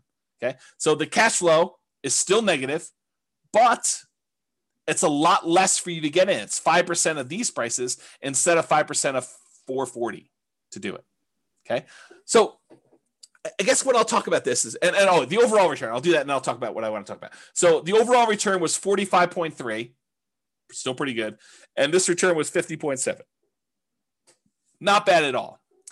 And so what I was going to say is this, right? And this sort of relates to what's coming about the learned helplessness, but I'll say it here and then maybe I'll give you a break and I'll come back a little firmer, a little harsher, a little bit more direct later on when I talk about learned helplessness and some of these things. So here's what I'll say. Start where you are. If you're in the income or down payment savings or whatever it is, where Heather Ridge is what makes sense for you based on where our market is, then start here. Don't decide not to do anything or get frozen because you can't do these $440,000 new construction properties. Do what you can. Now you may say to me, but James, I don't want a 1-bedroom property. I don't want a 2-bedroom property. I really want a 6-bedroom property with a swimming pool and horses and 3 acres on Mountain Avenue in Fort Collins. And it has to be all brick and have like character and be on the National Historic kind of like property thing, and I want to pay less than $100,000 for that. Yeah. See, start where you are. You can want all these other things, but if that's not what you can afford, then that's not what you can afford. So do what you can. And if it means making a decision to live in a property that's, $180,000 or $225,000 or whatever it is, in order to start down the road of achieving your goals, then you do that. So that's what I would say. Kevin says he sold off houses to reach a minimum retirement income. Then you're limping into the ideal income limit. That's correct. Yep. That's another way of saying it, Kevin. You're right. Okay. So why Nomad? And I should be clear. I did include examples of 20% down and 25% down. I didn't do like all the creative financing stuff or all these different alternative investing strategies, but a lot of what I said tonight could be just as easily applied to any other real estate investing strategy. The fact that property values went up and interest rates went down and rents didn't go up quite as much. A lot of what I've been saying applies to all these other strategies, 20% down, 25% down, 30% down, buying properties all cash. Like the same stuff applies. Okay. But why Nomad in particular? Well, one of the reasons we tend to look at Nomad is it's a lower amount of down payment needed to get started than many other real estate investing strategies. So with a lot of other strategies, you need 20% down or 25% down. If you only need to save up 5% in order to start acquiring properties, that happens a lot faster. Okay. You can do it with nothing down. So if you don't have any down payment, but you've got good income, you can go to Severance, you can go to Windsor, you can go to Wellington, and there are nothing down loan programs, USDA, VA, if you happen to be a veteran. You could do some of these like local banks have nothing down loan programs. There's definitely restrictions. You got to be able to qualify for the loan. has to be within a certain range of price. You got to have a certain amount of income. So and a lot of times, depending on the loan program, it has to be in a certain area. But you can do it with nothing down. Someone else mentioned 3% down earlier. You can do it 3% down.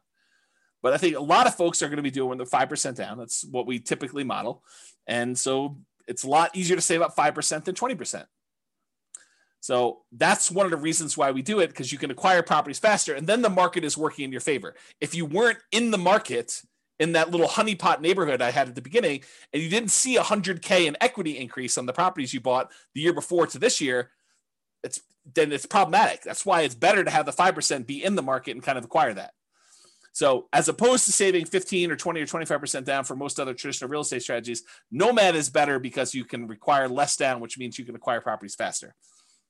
The other nice thing I think about Nomad is you do it once, you buy a single property, you catch your breath, you evaluate, you take a year off, you decide what you want to do, you study, and you can make a decision. Should I do this again? Or I was crazy. I don't know what I was thinking. James must have kind of talked me into some crazy voodoo magic, and he doesn't have to do it, which I'll say this too. I'm in a really interesting position because I have almost zero incentive at this point to not tell you the truth, right? Like you could argue since 2003, what is that, 18 years, that I was induced, that I was incentivized to sort of like encourage you to buy houses. Because these classes are largely free. I may charge for them in the future. So if you're listening to this, you paid money for it. Thank you very much. But at the time we're teaching them, they're free right now, right? And the reason why they're free is I was educating you, providing you great information and tools and resources with the hope that some small percentage of you would decide to buy a house with me as your real estate broker, and I would make $7, $8, $9, $10, $13, $15,000, whatever it was. 3% of whatever the price of the house is pretty typical in our marketplace. So go ahead and multiply that out. $400,000 property. I was being paid $12,000 to help you buy a house. That was incentivizing me to encourage you to buy properties, right? This is like not a secret. I mean, it's not like hidden. It's not something I always talk about, but guess what? I'm taking a sabbatical. So I have like no incentive to sell you on this. I can tell you the truth. And the truth is, still what I'm telling you. So it doesn't matter. I'm not incentivized to tell you this anymore. I can tell you exactly what the truth is, and this is still the truth. It's not like I'm being compensated anymore. Okay? All right. Do it once, catch your breath, you evaluate, you decide if you want to do it again next year. That's up to you. You get to choose. You get to look at the market and evaluate, can I get my X percent of the market? Thank you, Bob and Barbie. I do appreciate that. I feel like I've always told the truth, but there is an incentive for me to not tell you the bad stuff. But I do. But there you go. Yeah. Likely story. The timeshare pitch is coming. Oh my goodness. Okay. So you get to decide after you evaluate whether or not you want to do it next year or not. Another reasons why I like Nomad over the other investment strategies is you get better interest rates than non-owner occupant. Just the interest rates are better. There's no due on sale or due on transfer clause issues like if you did creative real estate investing, which you could still do with little down. I mean, it's another little down strategy, but there's other problems with that strategy. And you could typically acquire assets faster if you're saving up down payments when you only have to save 5% than if you have to save 15, 20, 25, which means your acquisition speed is compressed, which means you now have the market working in your favor or against you if the market goes against you, but you typically have the market working in your favor because you have a larger asset base to work from. So there are exceptions to this, but if you have an exceptionally high savings rate or a large asset base to start, then this doesn't apply as much because you're really just deploying assets at that point much faster. Okay. So we've talked about this concept a lot tonight. What's the alternative if you're not going to do Nomad?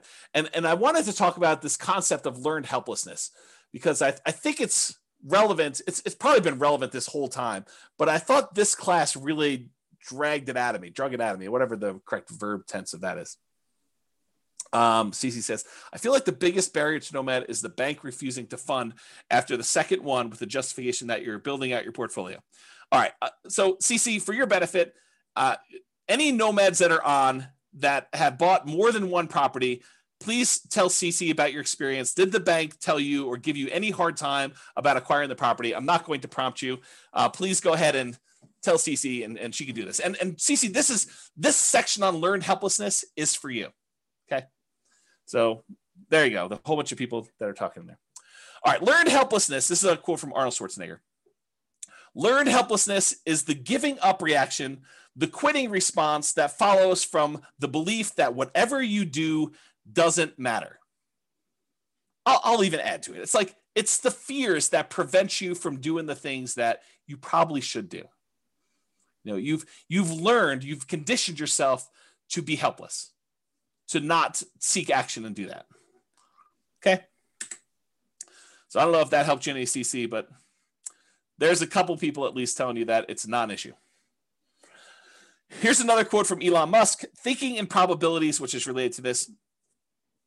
Outcomes are usually not deterministic, they're probabilistic.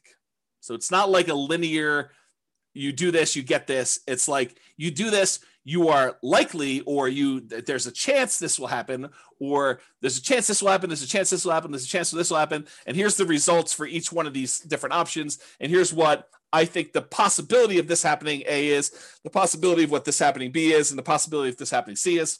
That's kind of like my kind of expounding on Elon Musk quote there. He continue on with him though, but we don't think that way. We don't think probabilistically. The popular definition of sanity, you probably heard this before, doing the same thing over and over and expecting a different result. That's only true in a highly deterministic situation. If you do this, you get this.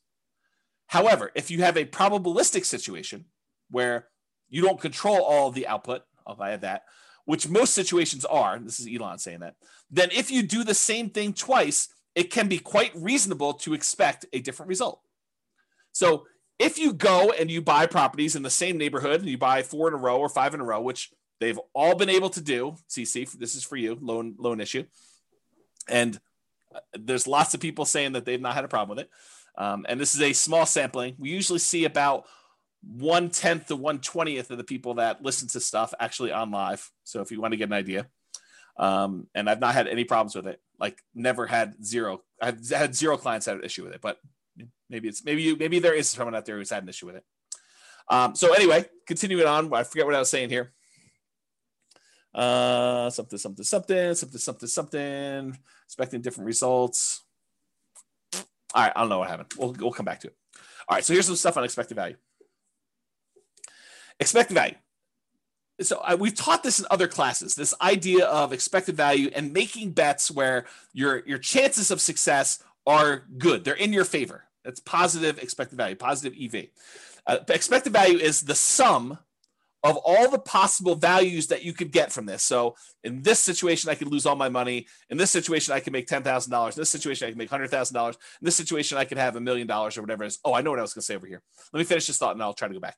So it's a sum of all those results multiplied by the probability of the occurrence of each one of the results. So I have a 10% chance that I could lose all my money. I have a 15% chance that I can make $10,000. I have a 20% chance that I can make $100,000. I have a 40% chance that I can make $500,000, and I have a 10% chance of making $1 million. If you multiply the probability, the percentage chance you have, times that dollar amount, and you add up all of those, that is the overall expected value calculation. It tells you what, if you could have all of these results happen to you in the proportion that the chance of it happening to you would happen, this is what your outcome would be on average. That's what it means. Okay. So going back here. So what I was going to say, CC, before I got distracted is, if you were like one of my clients who bought in this kind of like honeypot neighborhood where they bought a property and then it went up 3%, and then went up 4%, went up whatever it is, I don't think a lot of them were thinking to themselves, hey, listen, by year 4, we're going to see a 25% or 28% increase in any properties that we bought at this point. I don't think any of them had that in their kind of like probability part of that. I think a lot of them thought, hey, listen, I'm going into this. I think there's a good chance we'll see 3%-ish appreciation, maybe a little bit more, maybe a little bit less. There is a chance that the market could go down, but I'm ready to go buy another house and get that one at a discount the next year if I go and do this. But you had to be in the market in order to have that really small chance probability for you to see 100K times however many houses they ended up buying in that neighborhood. So you got to be ready to do all that stuff. Yeah, Royce says, Thinking in Bets, the book, does a good job talking about EV if others haven't read it. Yep, agreed. Okay, so expected value, continue on here. So positive EV, a positive expected value, where you've taken all of these probabilities and multiplied by your expected results and having that number be positive, even a really big positive number, does not guarantee that you will be successful. It doesn't mean that you won't lose money. It means that if you could go live all these parallel universes, that you would make money, but it doesn't actually mean that you're guaranteed success. You can have a positive expected value. You can do the right thing. You can make the right decisions investing, and you can still lose money. You can get in your car and drive down the road, be on the right side of the road, be doing the speed limit, be wearing your seatbelt, be paying attention, have the radio off, have the telephone off, and you could still get in a car accident and die. Right? You could have positive EV and still do poorly. Right? You can also have negative EV and make money. You can actually have too much to drink. You could be talking on your cell phone. You could be putting your makeup on. You could be eating a cheeseburger. You could be having the music blaring. You could be, snorting a line of cocaine. You could be swerving all over the yellow line on the other side of the road, off the curb, getting like that rumble feeling. You could go into the grass and come back up onto the road and do that. You can make it home safe. And that would have been a negative EV type of situation, but you could survive it. And that's what's hard. You could actually decide to invest in dog money or Bitcoin, and you could make money. When I'm not saying it is, because I don't know, but you could actually look at all the probabilities of you making money with Bitcoin and decide this is not a good EV bet. This is a negative EV bet. Like, I shouldn't do this. But you can invest in it and actually crush it. You can make money with it. And that's what's hard about this. To kind of use my example, you could drive to work and get in an accident and you could die. Most times you go to work, you arrive safely, and you earn wages for that day. It has a positive EV because your probability of being able to get to work safely and earn money at that job is really high. But you could actually have that very small percent chance where someone does something stupid or you accidentally do something stupid and you end up dying. There's no riskless things you do in life. So regardless of what real estate investing strategy you're doing, consider what the chances are for a variety of outcomes and what the results would be for those outcomes. And I know for someone who's just getting started, this is really hard to do. It's even, I don't know if it's, I would say this, there's a curve. When you don't know what you're doing, when you're brand new, I think it's really hard for you to estimate probabilities. I think when you have a little bit of knowledge, you think that you can predict probabilities really well, right? You start off and you realize, I don't know anything. You come to my classes for 6 months and you think you know everything and you think you can predict everything. And then when you come to classes for 10 years, you realize you cannot predict everything and you really don't know what's going on. And I think that's the weird curve. It's like, and I think you still need to try and say, there's a large part of this that I really don't know. It could be this, could be that. I don't know, maybe. But I think you come for a short period of time, 6 months, a year, whatever it is, and you think, I know everything. I can predict this very accurately. 10% of the time it's going to be this, 20% of the time it's going to be this, 30% of the time it's going to be this, and I'm good. I know all the probabilities. I know exactly how this is going to go down for me. Maybe. I don't think so. I mean, I don't think I could do that, right? So I guess try to, though. I think it's worth the exercise of sitting down and saying, okay, I'm going to do this Nomad thing. What could happen to me? I could lose everything. Sure. I mean, you get hit by a meteorite and you could die, right? I mean, there's low probability chances that you could do that. Figure out what you think the chance of that happening is. Or this could happen to me, it could go up just kind of slow and steady. Or I could see another 28% year, which I think is a really low probability sort of thing, but possible to do it. We could see massive inflation. All these different things could happen. And then look at it and say, does this still make sense probabilistically? Given an infinite number of times to try this, would I be successful doing this? Or what's the alternative? What would I do if I didn't do this? And is that better than my decision to do Nomad or whatever other strategy you're considering? Okay. Your assumptions matter when you do this, right? But historical data suggests property values and rents over any reasonable period of time, they tend to go up. Will they go up next year? No idea. Can they go down next year? Absolutely. Can they go up next year? Absolutely. Can they stay the same next year? Absolutely. But give me enough time, looking back at history, I would be on the betting side of property values and rents are probably going up. Inflation and other factors, but I think inflation's a major factor in that. Okay. So do that. When I do math in the real estate financial planner software, when I do modeling and things of that nature, and the average of the Monte Carlo runs that you do, that's technically an EV calculation, right? You're running this thing 100, 500, 1,000 times, whatever it is. And you're saying, okay, there's 1 out of 1,000 chance that it does this dollar amount and 1 out of 1,000 that does this dollar amount. You take that times 1,000 and you add up all the numbers. That literally is an EV calculation. You do the average of all of them. That's your EV for that entire run. Okay. It tends to be overwhelmingly positive. Are there times when you run this scenario that it becomes negative? Yep, sure is. And your assumptions matter a lot as to whether or not it shows negative and how negative it shows. Okay. So what is your alternative for achieving whatever goal that you're trying to achieve with this nomad or real estate investing strategy that you're considering? You know, if you're saying, hey, listen, I want to retire early, or I want to hit financial independence, maybe it's not even retire, maybe it's retire on time, or not too late because you're starting pretty late. You know, I just don't want to go to 75. I want to try to do this before 75, and I'm starting at 45 or 50, and I got to get caught up. So how can I do this in 25 years? Which it's not fast anymore. It's like on time because I started late, right? So what is your goal that you're trying to achieve, and what are the options you could do? Okay, I could do Bitcoin. I could bet it all on Bitcoin, possibility. I could go to the casino and bet it all on Black 12. And if I hit Black 12, I get 36 times my money or 35 times my money. If I don't hit it, I lose everything. I could do this Nomad thing. I could buy 20% down rentals. I could buy 25% down rentals. I could go learn to trade options, or, you know, whatever it is that you're considering, lay them out in front of you. Say, okay, what's my odds of doing this here? What's my chance? What's my return? What's the probability I'll do well here? Probabilistically, Elon Musk-ish, sort of think about what are my chances of being successful? Not that I'm automatically going to be, but doing that. Okay. And then figure out, if you don't do Nomad or whatever else, what are you going to do? What are you going to do? What's different? So how do you feel? I think this is my last slide. This is the learned helplessness part of this.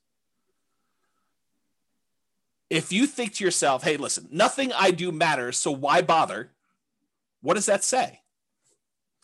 So there's a psychological concept. I've been hinting at this, and I sent it in the email. And if you guys click through, you probably saw this. But there's this concept of learned helplessness, and I'm going to butcher the explanation for it because I'm not a psychologist. I'm not teaching this, so realize that what I tell you may be slightly wrong, but the idea is sound. Okay, so they do these science experiments. They put a puppy and a dog in a kind of like crate with a metal thing bind on the bottom where they could apply electric shocks. I know it's mean. Don't get mad at me. They did it. It wasn't me doing it. So they had these dogs in these little things, and they had a little electric thing on the bottom. They could shock them. And they would, there's a whole bunch of different groups, but basically they showed that the dog would get shocked, and there's really nothing the dog could do. It couldn't get out. It couldn't jump up anywhere.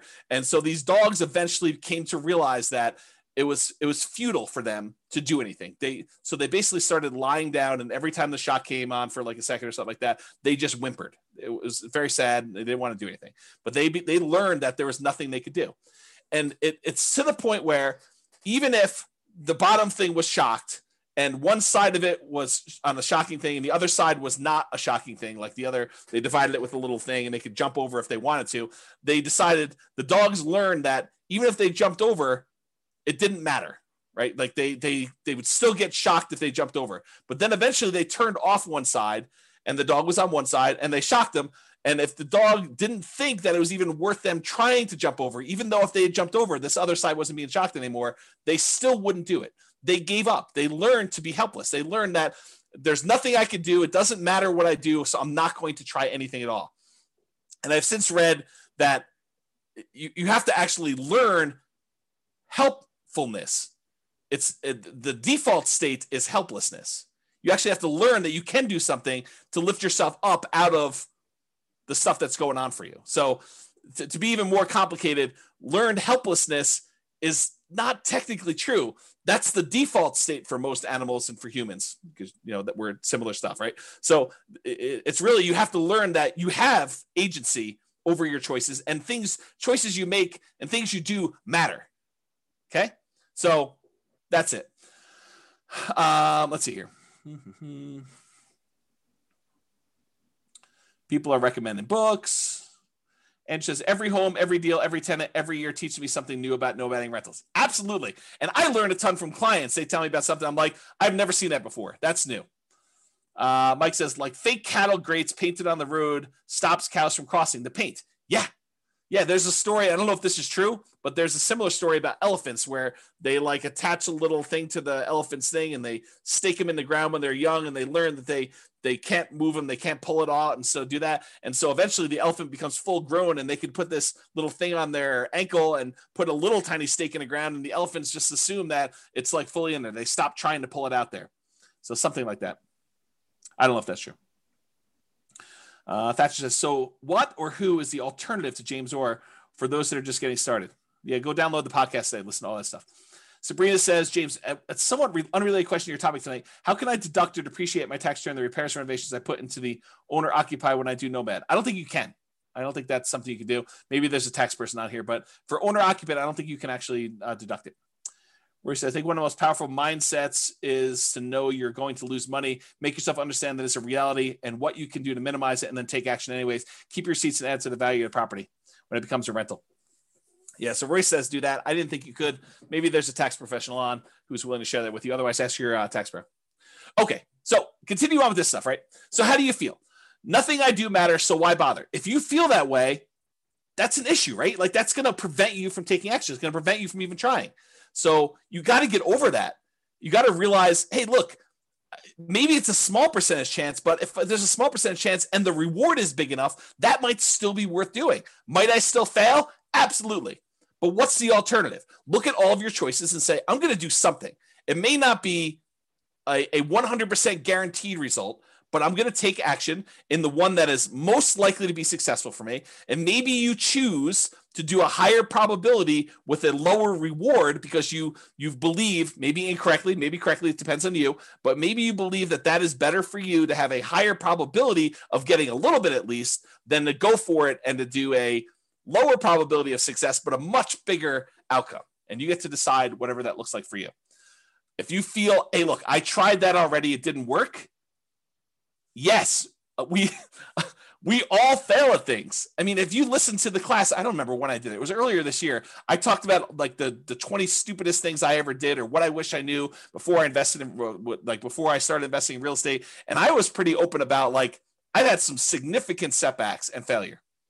Okay. So I fail. I mean, I make bad investments. I don't always make money on stuff. Sometimes I do things and they don't work. Ask Jason. He'll tell you I do a lot of things that don't work, but I still get up there and do that. And I think the thing is you need to do that too. And you need to be willing to take risks. And, Royce just basically said, I'm going to lose money. Be prepared for that. Rising interest rates are killing all the deals.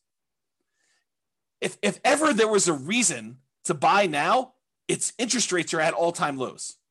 Right. So you're going to complain to me a year, well, maybe not to me, I may not be around, but a year, 2, 3, 4, 5 years from now, you're going to say, I should have bought all those houses when interest rates were at 3%, because now they're at 4, 5, 6, 7, 8, 9, 10, whatever they're at. Right. So you think that all these deals, or you think to yourself, I shouldn't even buy the first property because interest rates are going to go up and this is unsustainable. If interest rates go up to 5, 6, 7, 8, 9%, I put it in the calculator. This is not going to work. I shouldn't even buy one property.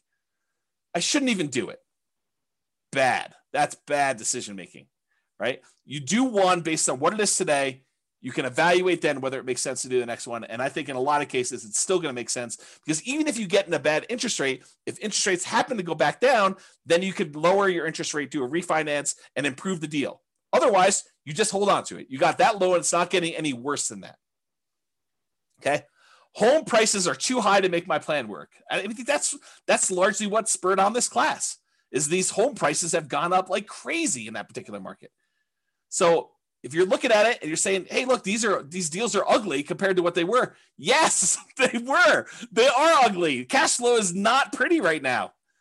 It is not good. I mean, you can move to a different market. Maybe you could find better cash flow in another market. Maybe you can do something else. I mean, who knows? But what's the alternative? And is the overall return you're getting still worth doing? I don't know. I thought those returns still looked pretty decent to me, but maybe it's different for you, right? Rents aren't high enough to make my numbers work. Yup. This is like what we've been talking about.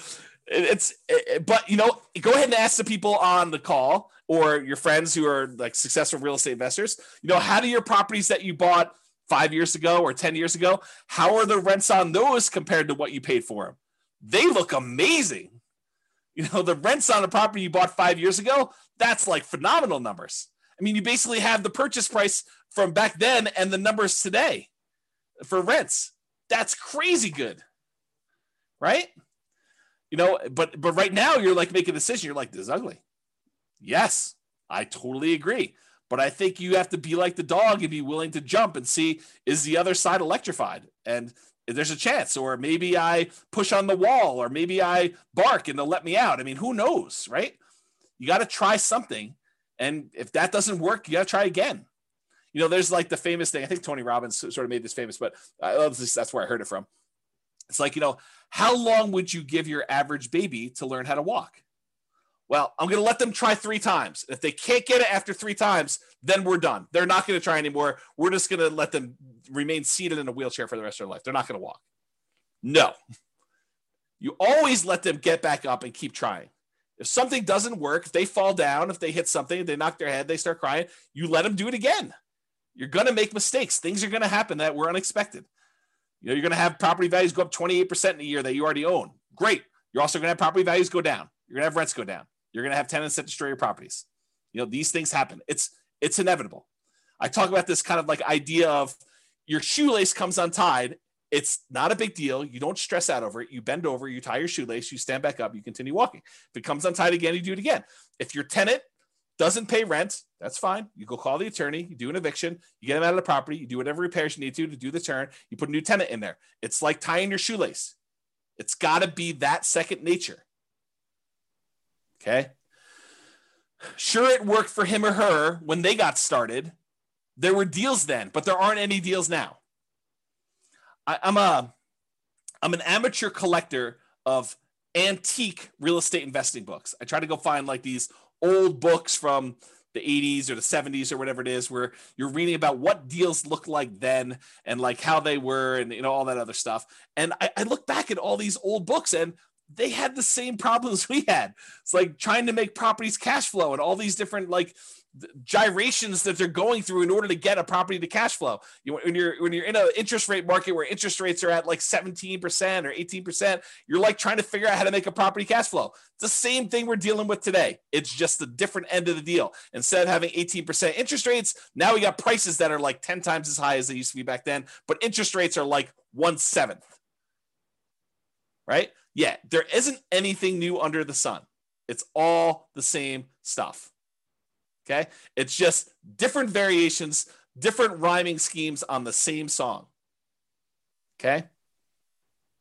So you can't like look back and compare yourself to, oh, I wish I was James's client when they bought into this neighborhood and they did it. They didn't know they were getting that deal when they signed up for this. They thought maybe I'll do 3% a year. Maybe the property values would go down. I mean, back then the market looked frothy 5 years ago. Like we thought we might be at a peak. We thought, hey, look, I don't know if this is sustainable. Market's been going up for a while. This was not like the beginning of an uptrend. This was like in the middle of a hot market. And they started buying. They're like, oh, I don't know. Maybe it'll continue to go up. Maybe it'll go down a little bit. We really don't know. They had risk. I mean, if anyone's willing to share, because I know there are some clients that were in those neighborhoods at that time, or even other neighborhoods, like, were you a little bit fearful then? Like, I don't know what was going on in the market. Maybe the market will go down. Was it risky for you? I think it was. Like, did you have these same fears where, yeah, I mean, I wish I had started 5 years ago when these numbers were better. I think even then, 5 years ago from today, people were thinking that. That's what my experience has been. The market is moving too fast for me to make this work. Yeah, I totally. This happens all the time. Market's moving fast all the time, Yeah. See, yeah, even Eddie's like, I had to bid over asking on both properties, so was scared to hell. Totally, right? It was like fearful. Like we didn't know what was going on there. Jason's, I thought it was insane what I paid for a Michigan in severance in 2019. But now, yeah, Jason's like, it looks really cheap. It's like, I should have bought 10 of those things. We don't know. And at the time, everyone was in fear. Yeah. Yeah. Other people are like, amen, Jason. Always risk. Not worth doing if it's a slam dunk. Yeah. Prices or rents are going to fall. I mean, how many people think that the market's it's too bubbly? I mean, I'm going to step on my own toes for the class coming up, but are we in a market bubble? Is the market going to crash? I don't know. No one knows. So could prices come down? Could rents come down? Sure. But if you're buying today and then prices go down, you get to buy at a discount the next one. If rents go down, great. You get to buy at a discount the next one. You're kind of like buying down into the thing, and then eventually things turn around. Yep. I can't save down payments fast enough. Yeah, I hear you. It's always hard to save down payments. I definitely struggle with that. I struggle with that today. Right? I mean, I don't have infinite money. And I like having really big reserves. So I still have problems with that. And so do a lot of other people. You know, my wealthiest clients I have all have challenges with that. It is not a poor person challenge. So get over it, because it's not unique to you. Got to do stuff about it. All my wealthiest clients, they do stuff about it. They're actively trying to figure out ways to increase the money that they have to invest. It's an ongoing problem. I can't find deals. Yep, welcome to the club. This has always been the case. You know, the only exception I will have is like 2008, 2009, there was a surplus of deals. But no one had confidence. Very few people had confidence to invest during what seemed like the end of the world. The worst real estate market of our lifetime. You know, a massive global real estate depression. There were a lot of deals back then. You know, it was like, what's the best deal? You know, you were like, it was sifting and sorting instead of trying to find what's the least bad deal or what's the least negative cash flow deal, at least in our market right now. I mean, maybe you're in a different market, but what's the least negative cash flow deal I could do right now? Before then it was like, well, there's 14 ones to choose from. Which one should I pick? Yeah. Okay. All right. So that's all I got. I think you got to take action. You got to do something. And you know, you got to realize, you got to recognize and name in yourself, am I displaying symptoms of learned helplessness? Am I not taking action and doing something?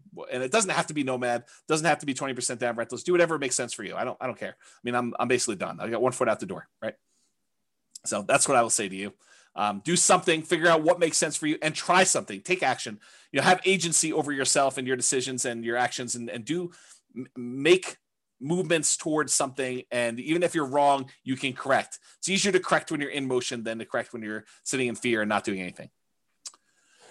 That is all I have. And so goes the third to last class, or the 3 final classes. We're down to 2.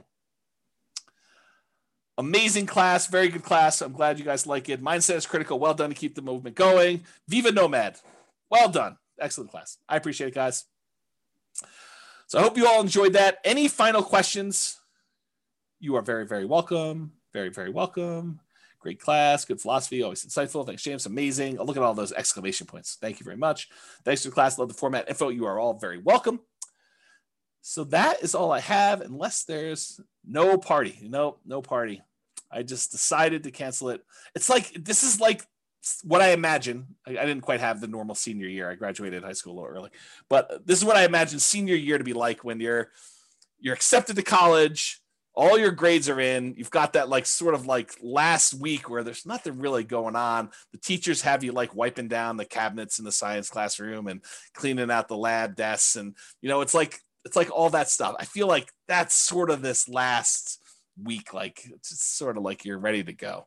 And the weather is not helping. It's like triggering all those nostalgic sort of summer break sort of thing. So I think I'm sure sort of no ice cream. I might have ice cream tonight. I got ice cream downstairs, but probably not. So I want to sign your yearbook. Oh, that's pretty funny. I don't think I bought any yearbooks. I probably signed some other people's yearbooks. It'd be interesting to see what I wrote to some of these people in their yearbooks. I don't remember any of that, but yeah. We'll have to see. Oh, you guys are all begging for the final class. I don't know. We'll have to see. We'll have to see how it goes. Right now, there's no class. I decided to cancel it in a fit of just, yeah, I'm done. But we'll see. Love to see me and celebrate. Oh, man. You do know that I'm an introvert, right? Like, I struggle with that. Like, I don't know, getting out in public and stuff like that. Is this the end of your website, Real Estate Financial Planner? Probably not, Donna. There's a probably better than better than 50% chance that I spin off Real Estate Financial Planner, the software, as a paid business. Because my guess, I don't know this for sure. There's a 10% chance I'm like, done. Everything's done. Close everything down. Never do anything else again. But my guess is that, especially since I've been doing this stuff for so long, and I tend to think about work. I tend to think about business. I tend to read a lot of business books. Like all of my like fun stuff seems to be business related. The chance of me going from 100 miles an hour to 0 seems unlikely. It's possible it could. I don't know. I'll know a lot more after taking 3 months off. But my guess is that I probably will spin off the Real Estate Financial Planner business as like a separate little entity. It's my guess. We'll see. We could do it at our house. Oh, Bob and Barbie just volunteered their house. Oh, that's pretty interesting. Maybe painting landscapes. I did do a painting. Steve, I did like a Bob Ross class. I have a little thing. I'll have to show it to you guys sometime. It's like a snowscape. You are welcome, Carlos. Thank you a lot, James. Thank you a million for your help and support. I've been learning a lot from you. You're very welcome. Very welcome. Brittany says, just download all podcasts. Wish I found this a long time ago. Yep. Good stuff, right? Ray says, we'll call it Beers with Barbie. I'm in. Oh, that's pretty awesome. Just stay on a teacher schedule. Take your summer off. There's a possibility. There's definitely a possibility. The challenge, Nick, is this, right? Like the monetization for teaching the classes is actually brokerage. And it's hard to be like part-time brokerage. It's tricky. Because if you need something and you're like, oh, but I'm buying in January this year. And I'm like, oh, I'm taking January off this year. That's hard for you. It's tricky to do that. So I don't know. The goal is you take the tech startup journey. Jason, I don't want to give up ownership. I don't know. Maybe I'm too stingy. You and I will have to talk about this on the cruise. Yep. Thank you. We're all better for having your great effort. I appreciate that. Book recommendations. You can read the book I wrote for my son. It's that'll probably come down soon. You should go download that. I'll type in the address. And then also probably The Millionaire Real Estate Investor is probably another good book. But here's the book I wrote for my son. You can go download this for free. That's probably a good starter book. I would probably do 2 of those. Bob Barcy. I can't tell you how much we've learned from you. I appreciate that. That's very nice. Very kind. All right. Well, because I'm getting mushy with all the love fest, I think I might go. 3K Nomad book is worth reading. Yeah, the 3K Nomad book is probably worth reading if you're planning on doing lease options or you want to get a better nuanced understanding of Nomad stuff.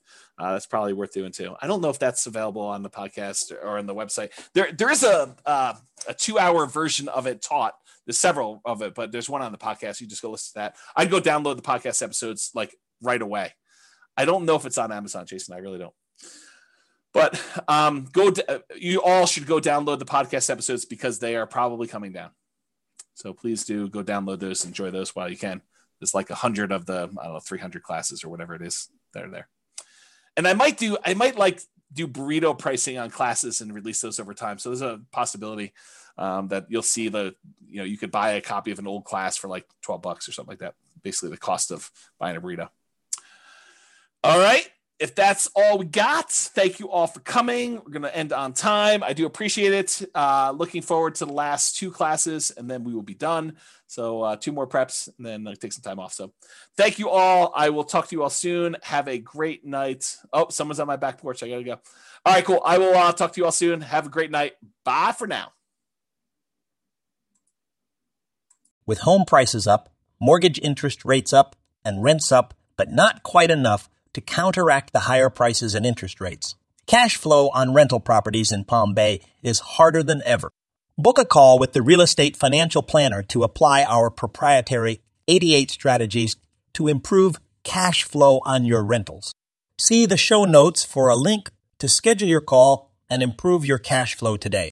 If you're a real estate agent, lender, or professional in Palm Bay that wants to help our real estate investor listeners, consider reaching out to learn about collaboration opportunities with this podcast. We'd love to add more value to our listeners by having you assist our investors buy, sell, and finance their real estate investments. See the show notes to schedule a call to discuss collaboration opportunities.